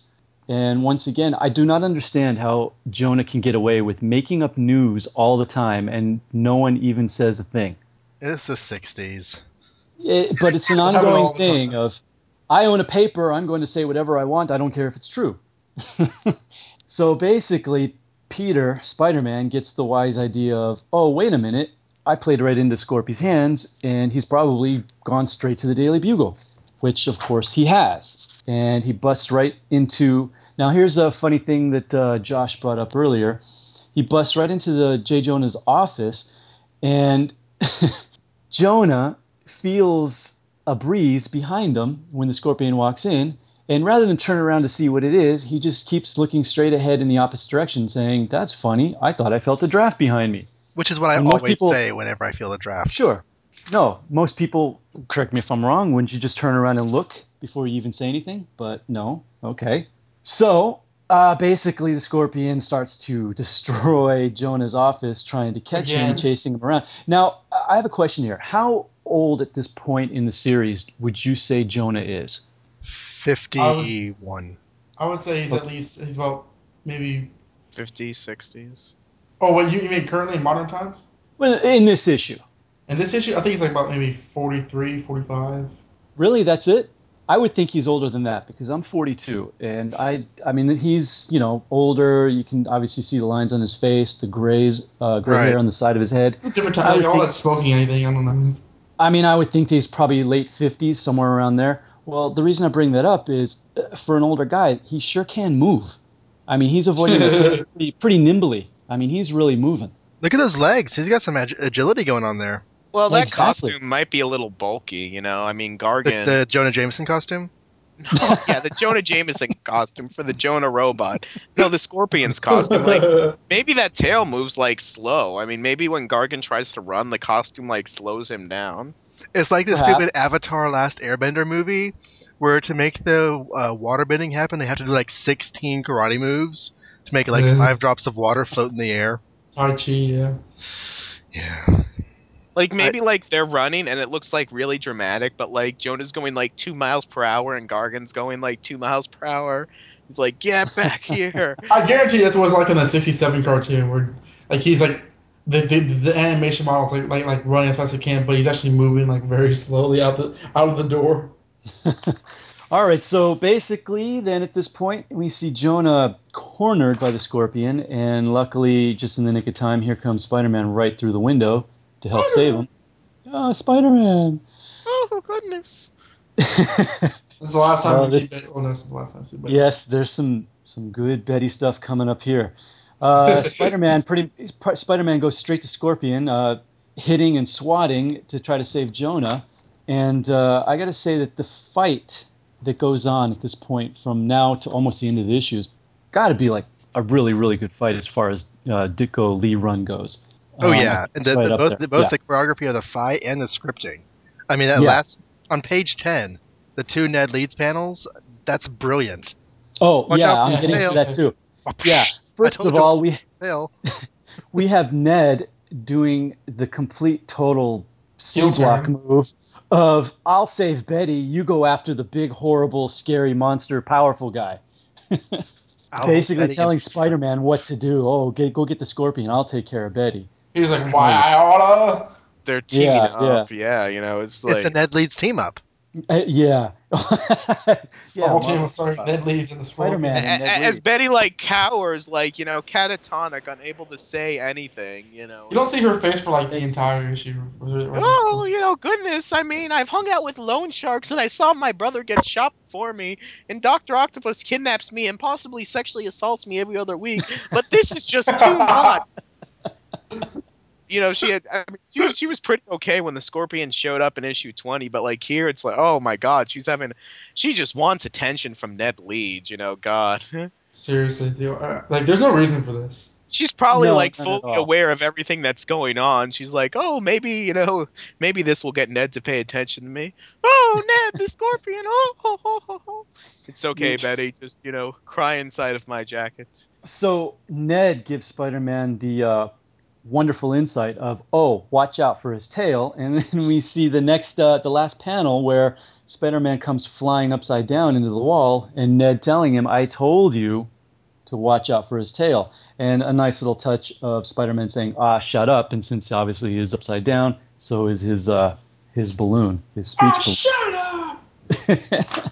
So the fight ensues continuously in Jonah's office, and eventually, I remember. This is one of the notes I have here. I like to Oh imagine yeah, this fight like sped up with the Benny Hill music. on page 11, basically when Spider-Man is coming in to save Jonah, he's like cowering, going, "Oh my, Spidey, hit him again, hit him harder, harder." Oh, oh, save me. But then, first panel on page 12, it's like, "Hey, you incompetent bum!" He's making you look like a bum here. So, at one minute it's like, "Oh, save me." The next minute it's, "Hey, doofus, what are you doing on the ground?"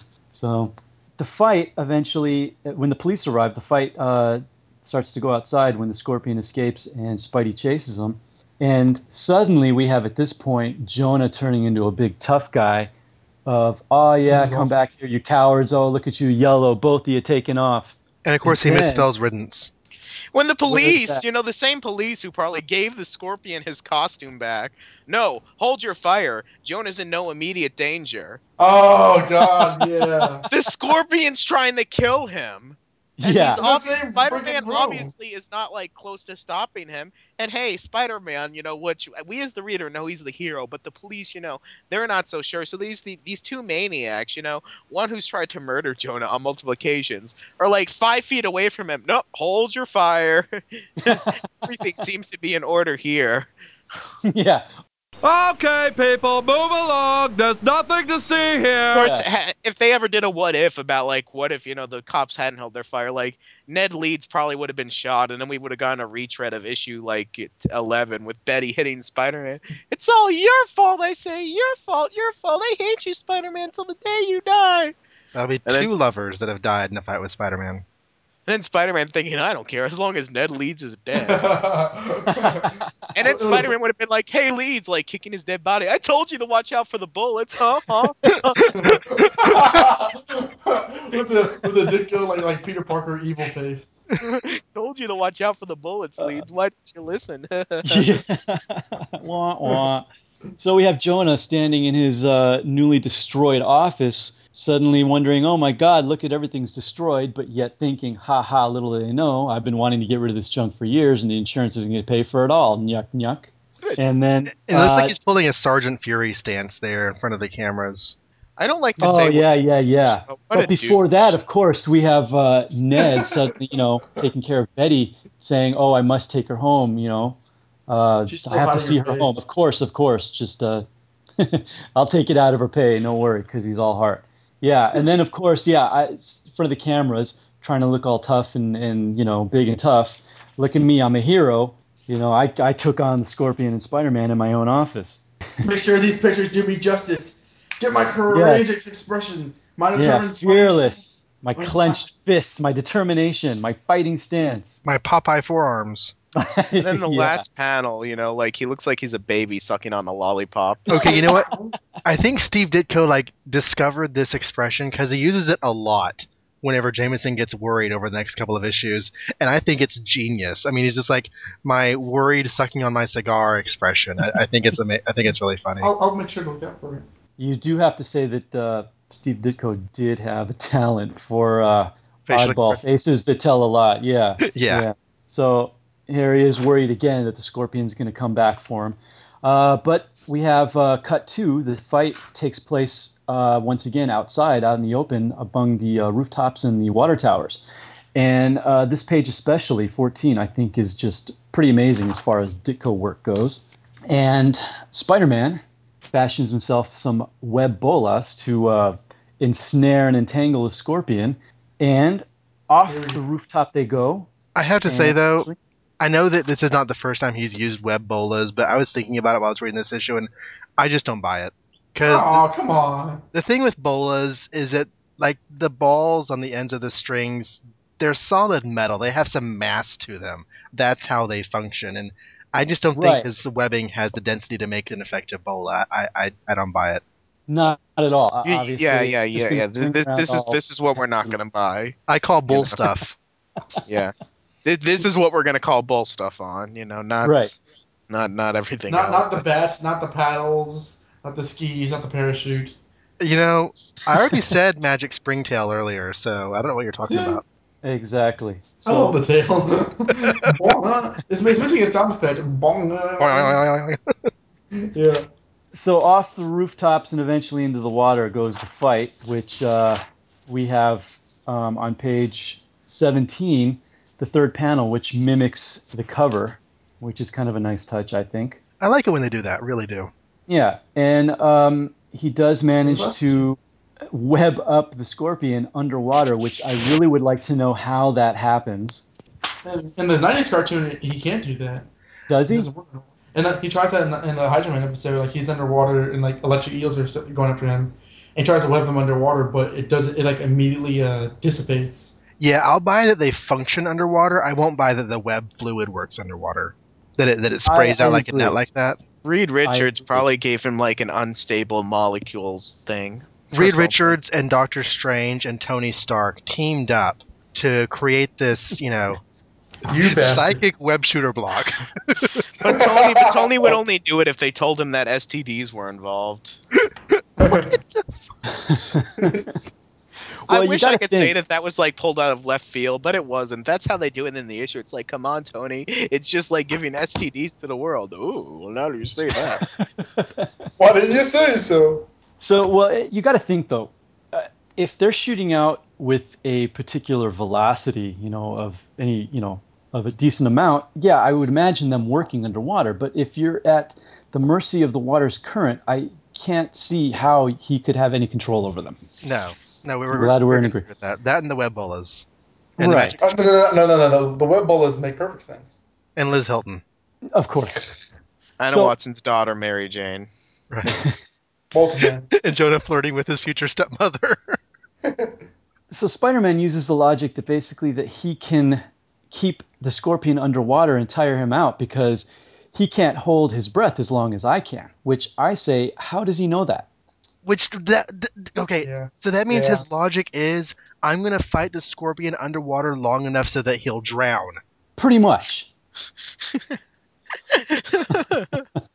I mean, My little winning systems are wasted on you right now. Yeah. this is not just to overcome him in a fight technique here. This is a let's fight until he dies tactic. Yeah. And the fact that he pulls him out of the water unconscious but still alive was a complete accident. Right. Oh, So he well. leaves him webbed up for the police. He uses the tail to like pump out the water out of his lungs. That's funny. I could see Stan like making up scientific facts like everyone knows that spiders can hold their breath underwater longer than scorpions. I Or just see the what? Saturday morning cartoon where he's like doing a ring on the tail and the water comes out. So he leaves him webbed up for the police. And once again, I have to bring up the issue of then what? What do the police do with him? The webbing is going to dissolve. The scorpion is obviously much stronger than the police. How do they get him into a cell? We Well, better he's leave him unconscious. his costume, because he might get Yes. upset. Right. Yeah, because that's one thing about the scorpion is that, I mean, sure, the costume gives him his tail, but other than that, he retains all of his other powers. Limited as though they may be. Super Right. strength and They pincher open fingers. fire on his legs and just drag him in there. His mummy rocket boots. Sorry, Okay. that's Superman reference. So at this point, the fight being over, Peter manages to wring out his costume and head back to the Daily Bugle, where he. Jonah says no. Ned Leeds took your girlfriend home. Oh yeah, Smiling yeah, in the that's right. Here's my notes. Yeah. Oh, did you see Betty? Oh no, Ned took her. Yeah, Ned stole Ned her took away. her From home. me. Right. Yeah, they're probably having sex right now. he is an Olympic medal winning sex artist, And I'm actually I'm actually checking the original issue because in the copy that I have printed out here, Peter's clothes have changed color yet again. No, in the issue, it's the same. Okay, because now he's wearing a gray shirt as opposed to a brown one earlier. Maybe it was supposed to be gray the whole time, but in the issue, it's still the white, the heavily inked white. Yeah, Unstable okay, so molecules. Who was the colorist on this again? Because he's having trouble apparently with browns and grays. yeah, well, I have it here, remember? And it's not in the original issue. And Andy clothes and human beings. Yankus, whoever that is, never heard of him until just now. And this was the Marvel Tales edition that you're reading? I am reading a printout from a digital copy I have that looks like it's from a Masterworks by the coloring. So, Masterworks, gotcha. yeah. Yeah, so it could be a later coloring, recoloring. So Peter tries to call Betty, but no answer, and then goes home. And this gets me. And this always cracks me up and always ticks me off. Aunt May asks him, "Did you go for a walk?" "Why, yes, I did." "Oh, well, be sure you don't overdo it. You must be sure to take a little rest every few blocks." I don't get why she thinks Peter is such a weakling that he cannot even walk more than a block without collapsing. Even Peter's like, Jesus Christ, stop Yeah, it. it's like, enough already, lady. Like in her mind, apparently he walks like a block and a half and suddenly just collapses on the ground unconscious. Pizza collapsed on the street. Actual dialogue that someone said to Aunt May in the '90s animated series, like Doc Oh, really? Octopus, like he's like Peter collapsed on the street. Take me to him. Oh goodness. Maybe Peter had asthma before he got spider powers. I'm trying to think if there's any like ridiculous retcon where he because I know he got injured sometimes when he was a kid, but I mean he wasn't a sickly kid when he got bitten. I mean he was just a nerd. I And, mean Hey, probably still like washes Peter's hair and stuff it's every night. been partially explained that she's overprotective because she lost a child before having Peter, but it doesn't really fully explain just how psychotic she is about it. No, not at all. Well, Apparently, her the husband. child she lost walked a block and a half and collapsed somewhere, apparently. Oh goodness, like That's how she lost him. Hello. her brother and sister-in-law were like died in a plane crash. Her husband got shot. Her Some relative of hers got euthanized, according to a Paul Jenkins story. I mean, this woman Goodness. has like the touch of death, so she probably believes everything that she sees on like Dateline or 2020. Like, teenagers are collapsing in the street at a record rate. Oh goodness! Be sure to tell your teenager they'll only walk a block. And rest. Wow. Yes. So Peter calls Betty again and finally gets someone on the other line. And what? Huh? Who? It's Ned Leeds, No. who tells Peter that the doctor came and Betty is so distraught and so horrible that she must rest. Oh. So when Betty asks, "Oh, who is it? Who is it? Who's calling for me?" "Oh, don't worry, Betty. It can't be anything important. Don't disturb yourself. You And it's must this woman, rest." like, she appears in this panel, and one panel next issue, and then never again. Yeah, for a second Because I thought it Betty was has Liz. no friends. Betty probably alienated her too. Because when Betty gets Get it now. married in issue 156, she only has one bridesmaid, and it's Mary Jane. Like, she can't even get her own friend. She's got to get like the current girlfriend of her ex-boyfriend. Her ex-boyfriend's current girlfriend to be Like, a she bridesmaid. can only get one bridesmaid. Well, I when mean, you're she probably crazy like that, you just push everybody away at some point. No she one wants to be probably around woke you. she probably woke up and was like, my friend and Ned Leeds are talking together. Oh, you blonde boy, Oh, get out of my apartment. It's like, Ned, you obviously don't know how things work, so let me sit down and explain it to you. I thought that you were delirious from this attack from the scorpion. Oh, that's right. Oh, goodness, Ned, hold me. Okay, did you notice, like, what her last event to which she reacted was before she fainted or started, huddling in Ned's arms? The Is the tail. giant tail coming after her. And she's like, there's no escaping his deadly tail. And I just think that fits She right had into her flashbacks from whole, tentacles from Dr. yeah, Octopus. Dr. Octopus fear. Like, ah. flashbacks popped into her mind and sent her all sorts of, dangerous places in her This is mind. And that's what caused her to pass Mhm. out. She's got a blanket over her and like a washcloth over her forehead, for crying out loud. She doesn't have the swine flu. She's all the energy that they're putting into taking care of this hypochondriac woman. I Like Great know. fit. Yeah. Aunt May has actual heart attacks and like Right. Now, I'm And assuming at this she point, has to make her nephew breakfast the next day. so I'm Yeah. assuming at this point that both Ned and this friend don't realize how crazy Betty is, so they're just playing into her whole So it's too late. craziness. Ned Yeah. find She out needs though. a girlfriend to stay the night. She needs a blanket, and she needs like. What issue is it, Josh? The issue that you told me about, that you sent me the panels from, where how much you value our marriage conversation between Ned and Betty. What issue is that? Issue 280. Of Amazing Spider-Man? Yeah. Okay. So we have 250 issues before Ned realizes just how crazy Betty is. Ay, ay, ay. The That's issue 25 where years. Ned's leaving, and she's like, Ned, why are you leaving? And he's like, you're cheating on me with someone who's in jail, and you still can't make up your mind on, on who you love. Doesn't our marriage mean anything to you? To which, like, my God, poor Ned. Like, if I was Ned, I would have just like done like a Glenn Quagmire style speech for the next 20 minutes. This is the same woman that, like, when she went to marriage counseling, she had to quit her job for like a month, because marriage counseling is that like trying of an experience. Mhm. This Oh, one, by the way, I Much. don't- her mother's a vegetable practically, like according to Untold Tales, and this, she's like, can't have people taking care of her mother, but when Betty sees someone, she needs two people at the apartment to take care of her, and her girlfriend's gonna stay the night, because. I just think that just regular life is just way too much for her at this point. Well, yeah, when she was Just life in unplugging like general. an electrical socket in issue 25, she's like, "Oh, what a thrill! I'm like an adventure novelist." So Ned tells Peter that, okay, fine, I'll tell her you called. And he says, yeah, right, whatever. Tell her I called. Aunt May is in the kitchen thinking, Peter looks a little tired today. What that dear boy needs is a good tonic. This makes me laugh because, I mean, was this the 1800s tonic? I mean, did she pick it up from like the traveling medicine show that went by the house or something? Tonic. To fix your what ails you. Exactly. But Yeah. he can't drink it too fast, because he's such a fragile boy. If he drinks it too fast, he'll probably choke. Right. Choking on the liquid, Peter might drown. I'm Oh, like, sure. God forbid he's drinking while he walks a block and a half. He'll explode. Ay, Don't ay, ay. don't drink a tonic and then go walking. Oh, no, of course not. So, the in the second midst you of hear the this, door slam, you hear, I knew I knew it. I it! so It's really Green Goblin attacking.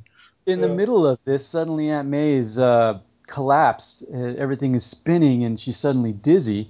But when Peter runs in, she plays it off as, oh, nothing, dear. I just dropped a glass. And he says, oh, are you sure that's all? Oh, sure, that's all. That's all. I mustn't worry him. It's probably nothing serious. I must not let him know that I'm feeling anything wrong. Or, dear God, woman, go to a hospital. You don't feel good. Tell your nephew, let him take you to a hospital. But, But oh, if he no. drives more than half a mile. Oh, So that's the thing is goodness. that, I mean, on the one hand, this is actually a pretty common mindset, at least in the family members that I've dealt with. Not worrying your children and everything about your health because you feel like you should be able to take care of yourself. That's a pretty common mindset. It's actually one of the few things that Aunt May has done in the entire 29 issues we've read that makes sense to me. Okay, But well, I just find it odd because I would think that for whatever, especially if this is the case where she, no matter what, must be around to take care of Peter, because he'll be all alone. The poor boy, he can't do anything. He can't even, figure out how to feed himself or bathe yeah, that, that himself. that was my other hand. Is that on the other hand, she's doing it If because she's not worried about her.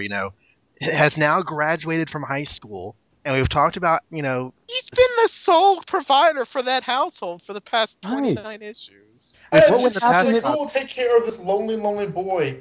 Like, okay, he in the middle of the '60s, when you graduate high school, you will never see your parents again.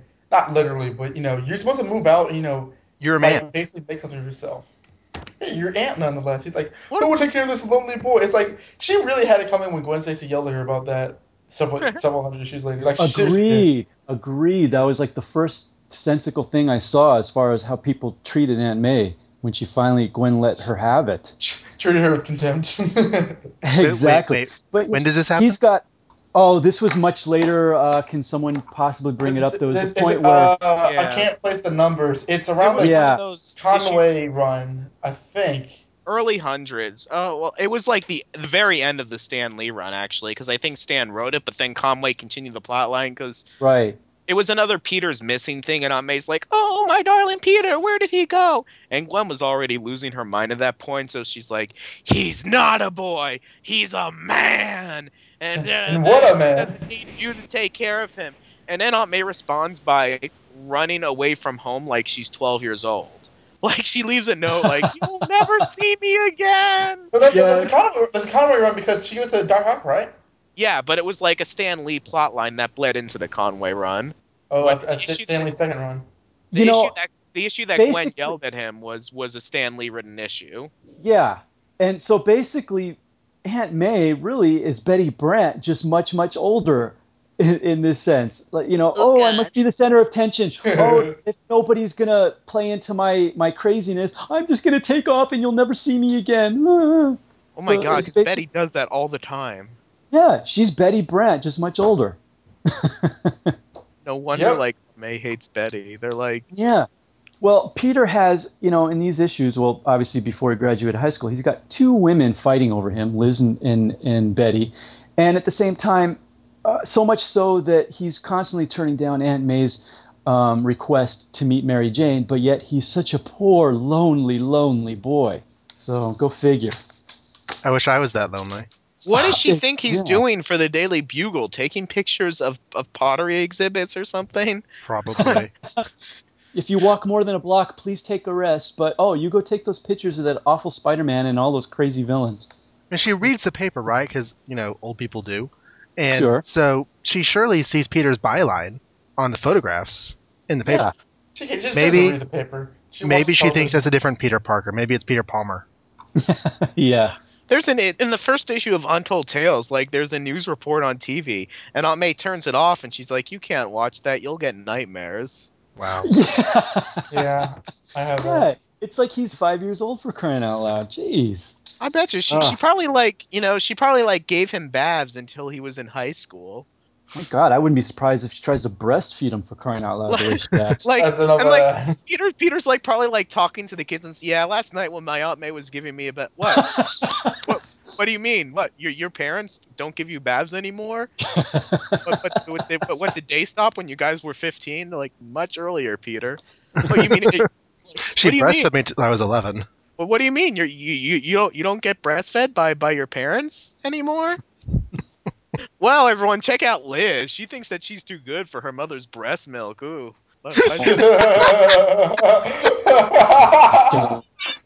Can you imagine? Some awkward That's why Peter gets picked on. in high I school. know, like the entire time, that entire run, Flash and everybody did this like mouths agape, like staring at him, like what, And like mouthing WTF. Forrest behind him. It's like Peter, no, we've been bathing ourselves since elementary school. And I have no memories of ever breastfeeding, and thank God I haven't. So my point was, I don't think she is gentle and loving. I think she's rather manipulative and controlling of Peter. She killed Uncle Ben because she thought that he wasn't a fit enough older guardian because he wasn't as mollycoddling as she was. If he No, hadn't been shot, she would have driven him to the grave. I think Oh, no like doubt. it was probably he was like probably trying to leave her, and she's like, "Liar, you were with that blonde, girl." Like, oh, you mean like Mrs. Watson? We were just talking. She's our next door neighbor. You were taking out the trash with her, like pulling like a Betty and Liz She Allen. touched your She ran hair. her fingers through your hair. Yeah, a leaf fell in my hair. She said, "Oh, you don't want to have that in there for when you go back to May." And then and then and that's why Anna Watson's husband mysteriously disappeared. Like, he was also shot by May. Well, as amazing as this Aunt May tangent has been, any other specific notes that people have that didn't get covered along the way? A couple pages after the last page there is an advertisement for the Mary Marvel bullpen page where you can order your own Spider-Man shirt and Marvel stationery. Mm-hmm. I would like to thank, and I say that sarcastically, I would like to thank Douglas Dartis of 1210 West Main, Ozark, Arkansas, for writing in my comic book. In the original, Oh, in the original issue, that oh coupon is no. filled out.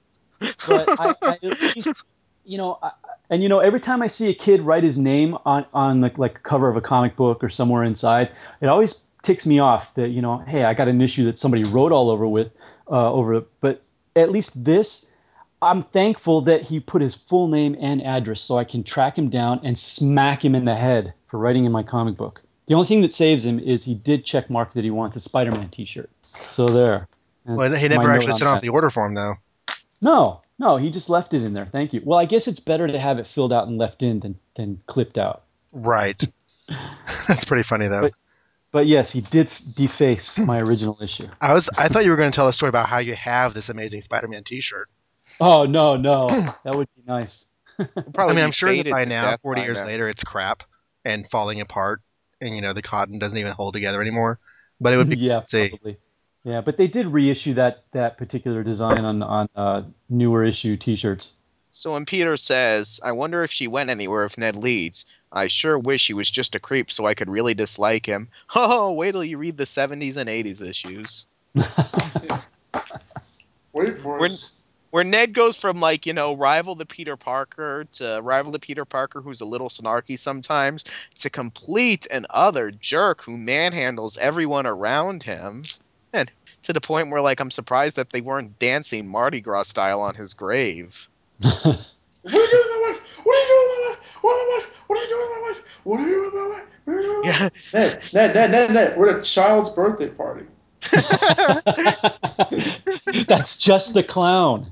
Wait, Where the Ned clown? punches Peter in the face in issue 193, manhandles him on the streets in issue 194, grabs Peter's broken arm in issue 195, and then when Peter tell my wife you never want to see her again. Betty, I never want to see you again.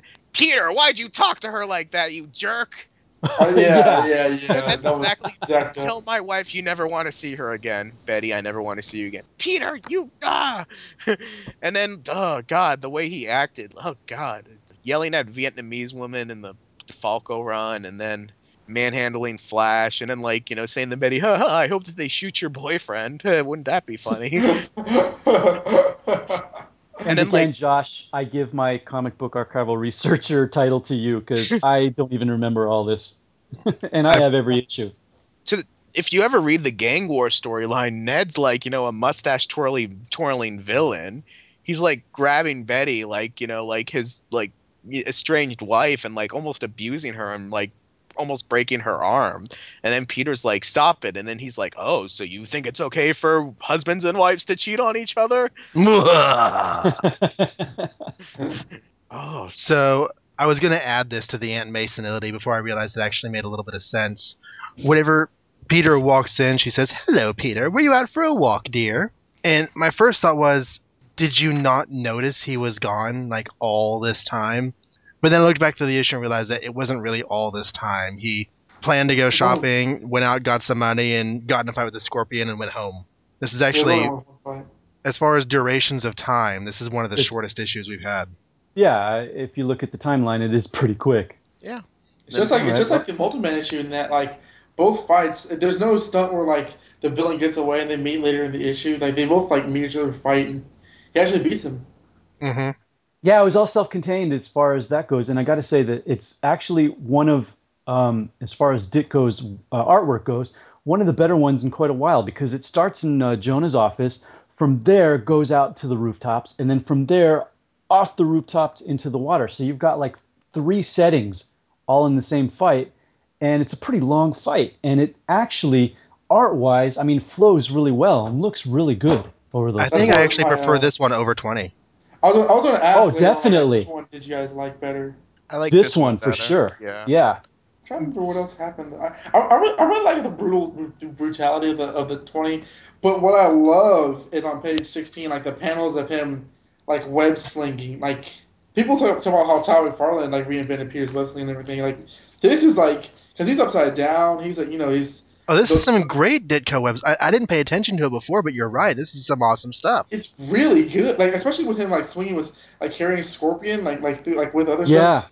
Yeah. it's just classic Spider-Man, and you don't expect to see that kind of web swinging action from Ditko, but it's excellent, and I From love this. panel to panel, the way it flows, it does have a lot of flow from one panel to the next. So you could almost imagine the arcs to the swing of each one, of each swing that he's doing here. So yeah, Good stuff. yeah, you just, if I can say anything about modern comics, you don't get that kind of fluid action anymore. I mean, modern comics, the art seems much more stiff than this, as far as like from panel to panel, the flow of movement. And So modern it's really comics nice. aren't so much about sequential storytelling as they are grabbing a frame.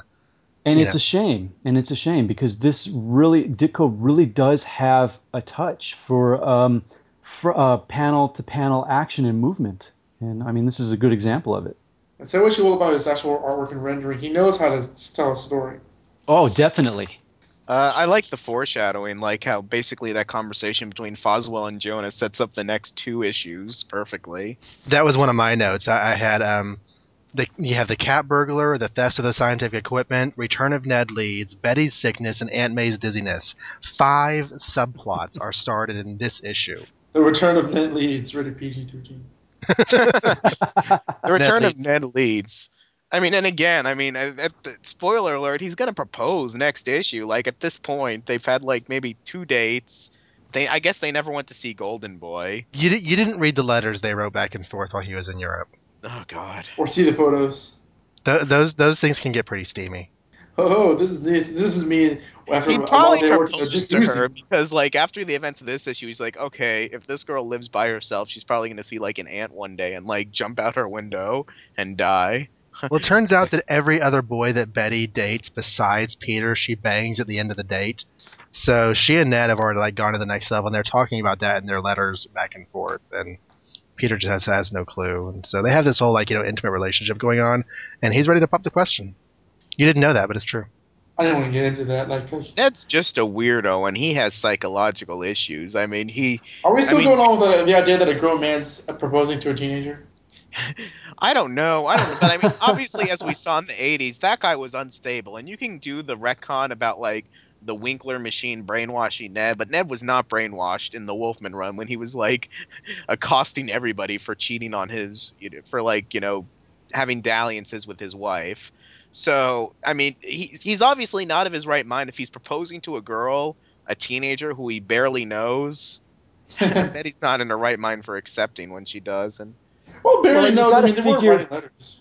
you got to Yeah. figure Oh, yeah. too. I'm sorry. They were writing letters. Yes. Yeah. No. I mean, they were closer than soulmates. I Excuse had me. to throw that out there. Plus, you Yeah. also got to figure too. Ned has absolutely no idea how completely nut crazy Betty is. I Bonkers. mean, she probably, in those letters had made herself look all wonderful and all flowery and everything, only to come to find out that once he does come back and spend some time around her, eventually she's got to figure out that she's yes, she's completely nuts. And in the process of them being married, she has driven him completely nuts. There's no, I gotta imagine there is no living with Betty. Everything that you do is wrong. Everything that you do sends her off in a complete hysterical tizzy. You can't do She'll cheat anything on right, you. even if you just stand still doing nothing. She'll find something wrong and hysterical about it and run off crying. Back when we thought that Ned Leeds was the Hobgoblin, there was a Web of Spider-Man annual that did like origins of different villains, and when it got to Hobgoblin, it basically said it's all because of Betty. Betty made Ned go completely insane, and he became the Hobgoblin. So blame And I Betty. believe it. I totally believe it. There's a panel of Ned and Betty in bed together, and Betty like wakes up screaming, and Ned has this horrified look on his face, and he's like, he knew he had to do something. Like, oh, my wife had a bad dream. I better become a murdering psychopath. Well, we'll cross that road someday. Well, as So far as him proposing to a teenager, from what I said earlier, you got to figure Betty, besides, regardless of what Stan said, I'm figuring she's probably must be like around 18 or 19 because, straight out of high school, and she didn't finish high school. She went straight into the workforce. So Ned's got to be like what, early 20s? So you figure back then in the 60s, a man in his early 20s proposing and getting married to a woman in her late teens probably isn't that weird. because a lot of people back then, got married right away and, started working right away and bought a house and started a family. Even now, would you really, a 22 man and an 18 woman, would you really consider that weird? I wouldn't consider it weird. I would consider it very premature because I really don't think it's wise this day and age for anyone to get married that young. I think it's a little... Having gotten married that young, I consider it unwise to get married that young. We don't know what really happened. Okay, well, none of it really happened, Josh. This is No, what really happened was, Aunt May, when she was going on one of her many Florida trips, she really went to Europe and then was like, oh, hello, Mrs. Parker. She's like, cut the shit. Okay, here's the deal. Your European assignment is over. You're going to go back to New York. Here's $10,000. It's yours if you can get... It's yours if you can get Betty Brant to marry you. Get that hussy out of my little poor Peter's life. And she was staying in the Osborne Europe establishment. Oh, well, of course. Aunt May's like dropping her like, she's like, okay, Ned. She like opens up a briefcase. It's like, that's all yours. Yeah. It's like in Pulp Fiction where she opens up the briefcase and the golden light just shines up on Ned. His eyes get really big like saucers. He's like, is that what I think it is? I've already taken care of Liz Allen. Damn, I don't even know what that means, but it sounds terrible. I'm dying. Step on Floozy's history. Aunt May, the diabolical mastermind of the Marvel Universe.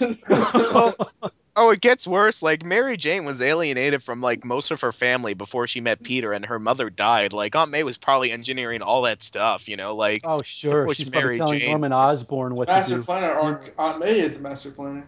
Like, it's like, okay, at last, no more romantic competitions in Peter's life. Aunt May, I just met this girl named Gwen. And then she's like, oh, that's nice, dear. And Aunt May picks up the phone. Get me Norman Osborn. If you notice on the splash page on the 8121 where they get married, and you have like the supporting characters, like Jonah's crying and everything. Aunt May is the one that kind of looks. She looks happy, but she doesn't look as excited as you would think. She's more like she's like mission accomplished. Where are you? Yeah. Annual 21. It's like mission accomplished, and like she looks over at like all the other girls, and like Liz is married to the drug addict. Betty Brant's going insane because she thinks that her dead husband's still alive. Gwen is 6 feet under the ground.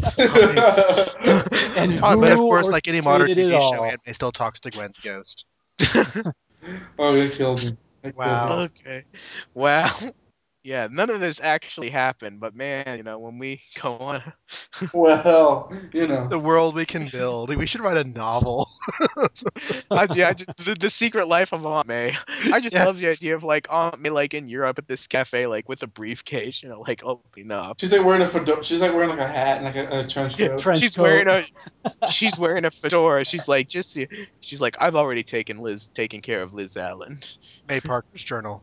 And then in the middle of like the marriage, like to Betty, like Ned's calling Aunt May. He's like, the deal's off. I can't do it. Betty's too crazy. So then Aunt May, like, she's the one who hired the foreigners men to kill Ned. Got Ned black. Yeah.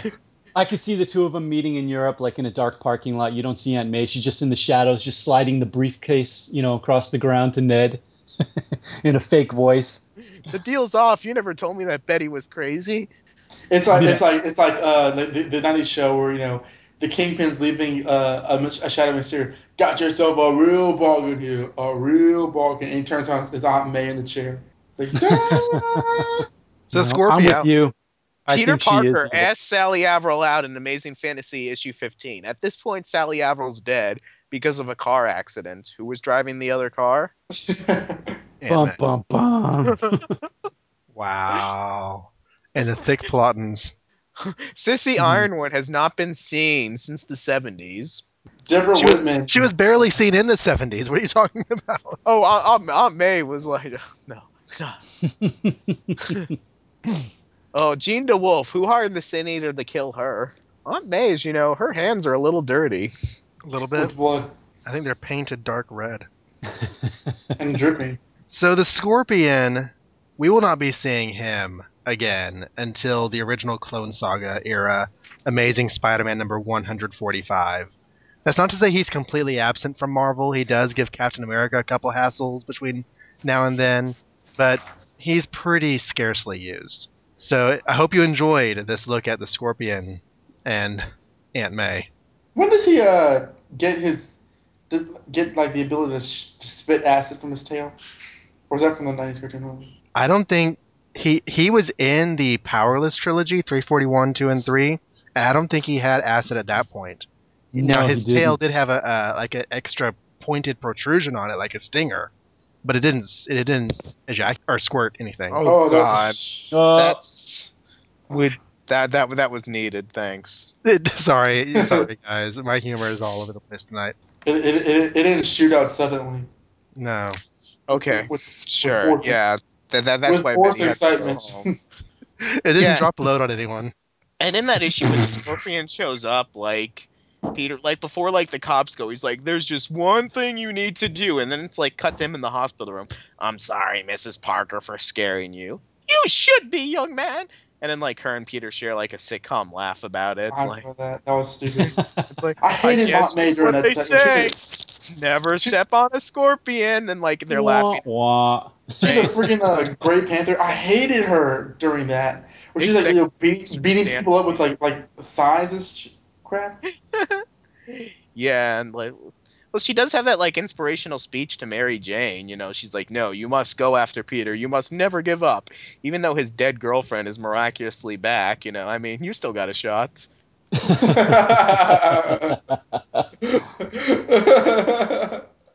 Oh god.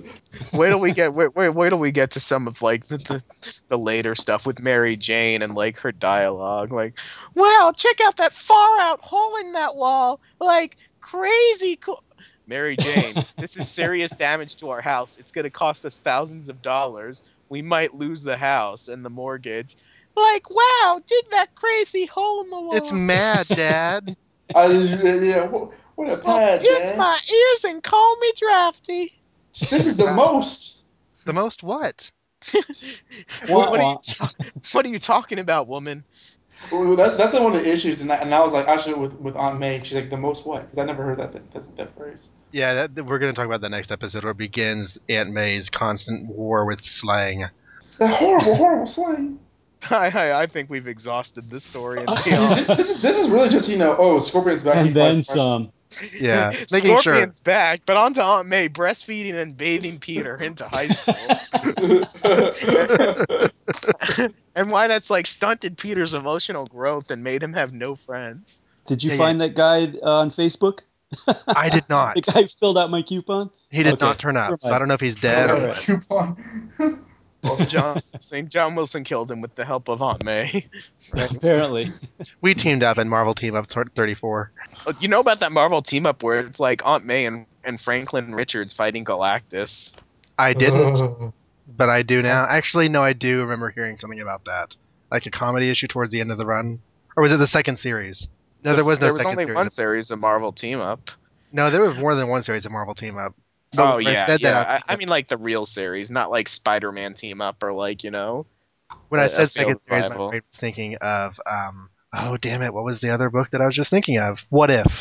Because What If like ran and got canceled and started up again. For some reason, that's what I thought of when I said second series. But never mind. So, the Spider's Web had a lot of good stuff this month. Jonah's Robot did not get a very warm reception. But aside from that, Bill Kagan has a letter that I just have to read here, so bear with me on this. Dear Stan and Steve, after giving much thought to the subject of Spider-Man and conducting a careful analysis, I have concluded that Spider-Man is distinctly unique from any other character in comicdom. Okay, Stan wrote that. I have based my hypothesis on Spider-Man as a magazine. Spidey as a character has been dealt with before. The following is my analysis of the Amazing Spider-Man. The name Spider-Man comes from the element spidermium, which has the properties of excitement, adventure, and realism. Steve Ditko wrote that. Yeah. Spidermium is a relatively new element, having been successfully made by the madmen at the laboratories, and he goes on about this, molecular form Spidermium is known as Spider-Man, has 2 nuclei. One is stories by Stan Lee and stupendous artwork by Steve Ditko. It's really rather neurotic. And the response is, we've been panned, razzed, roasted, and toasted before. We've never been chemically analyzed. We appreciate it. It was Okay. rather silly. Huh. I think he's another guy who probably just needs to get laid. But Gary Bartlett, he said, I have been reading some of the recent issues of Tales of Suspense, and they have been featuring old stories of Captain America and Bucky. So why not have some stories in Spider-Man telling about what happened to Peter Parker's mother and father? Because he had to have a mother and father to be born. And now there's one of the most startling revelations we've heard in weeks, was the response. They're robots. We do, I mean, for anyone who's listening who doesn't know, we are going to have a Peter Parker's parents story sometime in 2011. It's gonna be that soon, really? Is it that's like the 5th annual or something like that? Yeah. Yep. We're gonna Annual be probably, 5. we did annual 1 in June, annual 2 now. We'll have annual 3 done before the end of this year, and annual 5 next year. Spider-Man kills a guy in that issue, annual. That's right, I forgot. Laura Bush killed a guy. Yes, she did. Laura Bush killed a guy. Laura Bush killed a guy. But yeah, Spider-Man does totally kill a guy in that annual. He really does. It's kind of crazy. I read it to Lily a few weeks ago, and I was just like, did he just car bomb a guy? And he did, yeah. Oh, I remember that. Not exactly, but yeah, not too much. I don't. This was in Annual 5? Annual 5. It's been a while. I don't remember what was that weird, creepy old guy's nickname? The Hitman or something? The Finisher? The Finisher, yeah. Yeah. Spider-Man, like, oh, I guess the Finisher's finished. Spider-Man, he's dead. Yup, I know. I guess the Finisher's career is finished. No, Spider-Man, you're under arrest. You killed a guy. H. Doyle Abernathy says that Spider-Man is fast becoming the worst of all Marvel's mags due to overuse of J. Jonah Jameson. And that Steve Ditko is probably the worst artist ever to hold a job for any noticeable length of time in the Marvel bullpen. Stanley wrote that.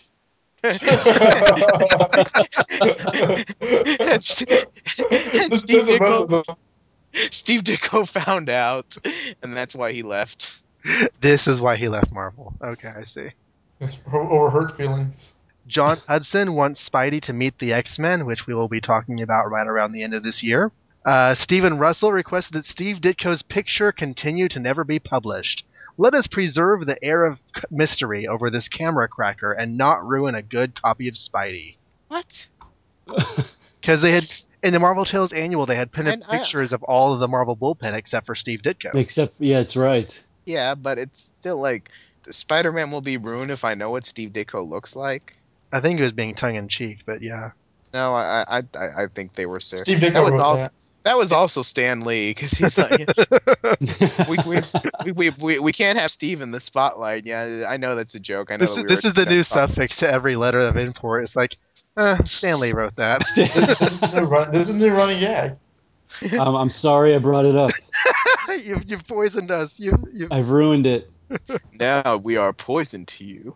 But you know, I'm gonna dig out. I know I have a book somewhere that says that.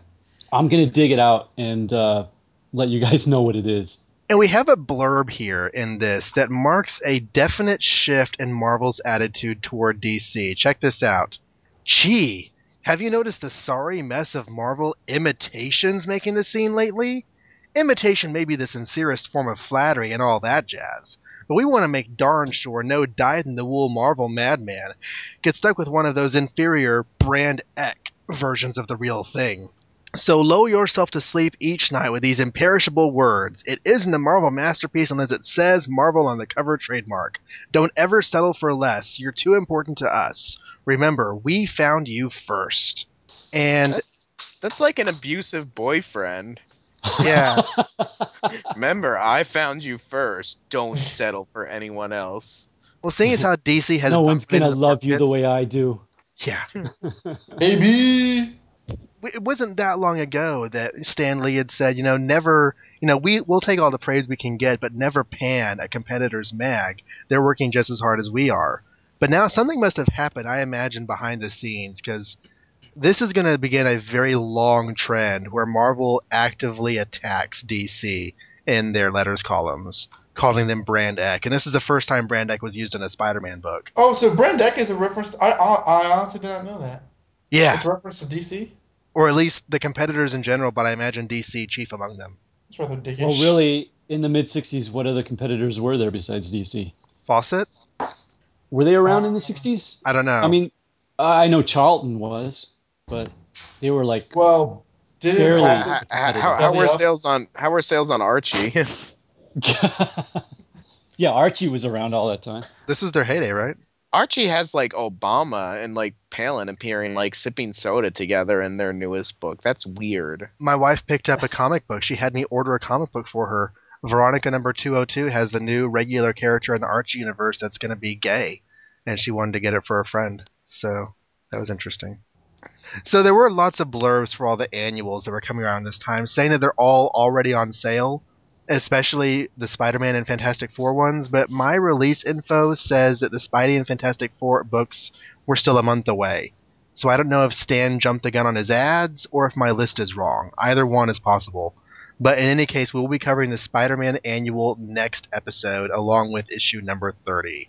And the next issue box reads, instead of giving you a big pitch for our next issue of Spider-Man, we'll merely say that it's written by Stan, drawn by Steve, and produced in the usual Marvel manner. In other words, it's the greatest. Get it! See you next ish! In other words, I really don't think that Stan and Steve knew what the next issue was going to be yet. And I think it was probably because the annual was in production around this time and they were just thrown off of their schedule. But we do have 2 ad pages this month. One for 4 more annual masterpieces, because we are definitely full swing into Marvel's annual season for 1965. We have the 3rd Fantastic Four annual and 2nd Amazing Spider-Man annual, both of which will get some attention next episode, as we've said before. Another ad for the Journey into Mystery annual with Hercules vs. Thor, and one for the first Sergeant Fury annual, the first story that moved the Howlers out of World War II, instead it had them reuniting for the Korean War. The second ad page had 2 more triumphs for Marvel. Fantastic Four 43 is entitled, Lo, There Shall Be an Ending, which, as the name implies, finally wraps the story that's been running in Fantastic Four since issue 38. This is the one we mentioned last episode where Johnny lets Medusa slip away at the end of the fight. There is a great moment at the end where Reed calls the police to have them pick up the Frightful Four, and the chief thinks it's a prank call. And also, Sergeant Fury 22 is called Don't Turn Your Back on Bull McGivney, and features a fist fight while an air raid rages, because we have our priorities in order. And that brings us to the end of issue 29 and the end of episode number 20 of Amazing Spider-Man Classics. I want to give another big thank you to Eddie D'Angelini for bringing on the show with us this episode, and he will return with us next time to look at Annual 2 and issue number 30. I hope you enjoyed the episode, and if you would like to write us and tell us about why you did or did not, the email address is amazingspidermanclassics@gmail.com. You can also go to our website, amazingspiderman.libsyn.com, and leave a comment there. From there, you'll also find a link to our Facebook page. If you can hear the baby in the background, that is Keenan telling you all about why he likes Spider-Man as well. He'll be joining the show whenever he learns English. We did recently pass 100 on the Facebook page, 100 people liking us. We are very excited about all the people who've been supporting this show, and thank you for doing that. So jump on board. Check it out. Try to keep the page active as far as keeping you updated with information about the show, occasionally posting Spider-Man related humor or news articles, and just, keeping the community going. There's also now a crawl space message board section for Amazing Spider-Man Classics. If you go to SpidermanCrawlspace.com, there's a tab at the top that says Message Board. Click on that and scroll down to Amazing Spider-Man Classics. You can post a question for us there, and we will be addressing those in our email segments on future episodes. So before I go, I would like to remind you that Amazing Spider-Man Classics is brought to you by Roll2Play, your online source for games and gaming accessories. They have a variety of dice and other items, card games, board games, dice games, and they are currently offering 15% off to prepare you for the holidays. So give them a check out. And in the meantime, until next time, thank you for listening to Amazing Spider-Man Classics. Good night.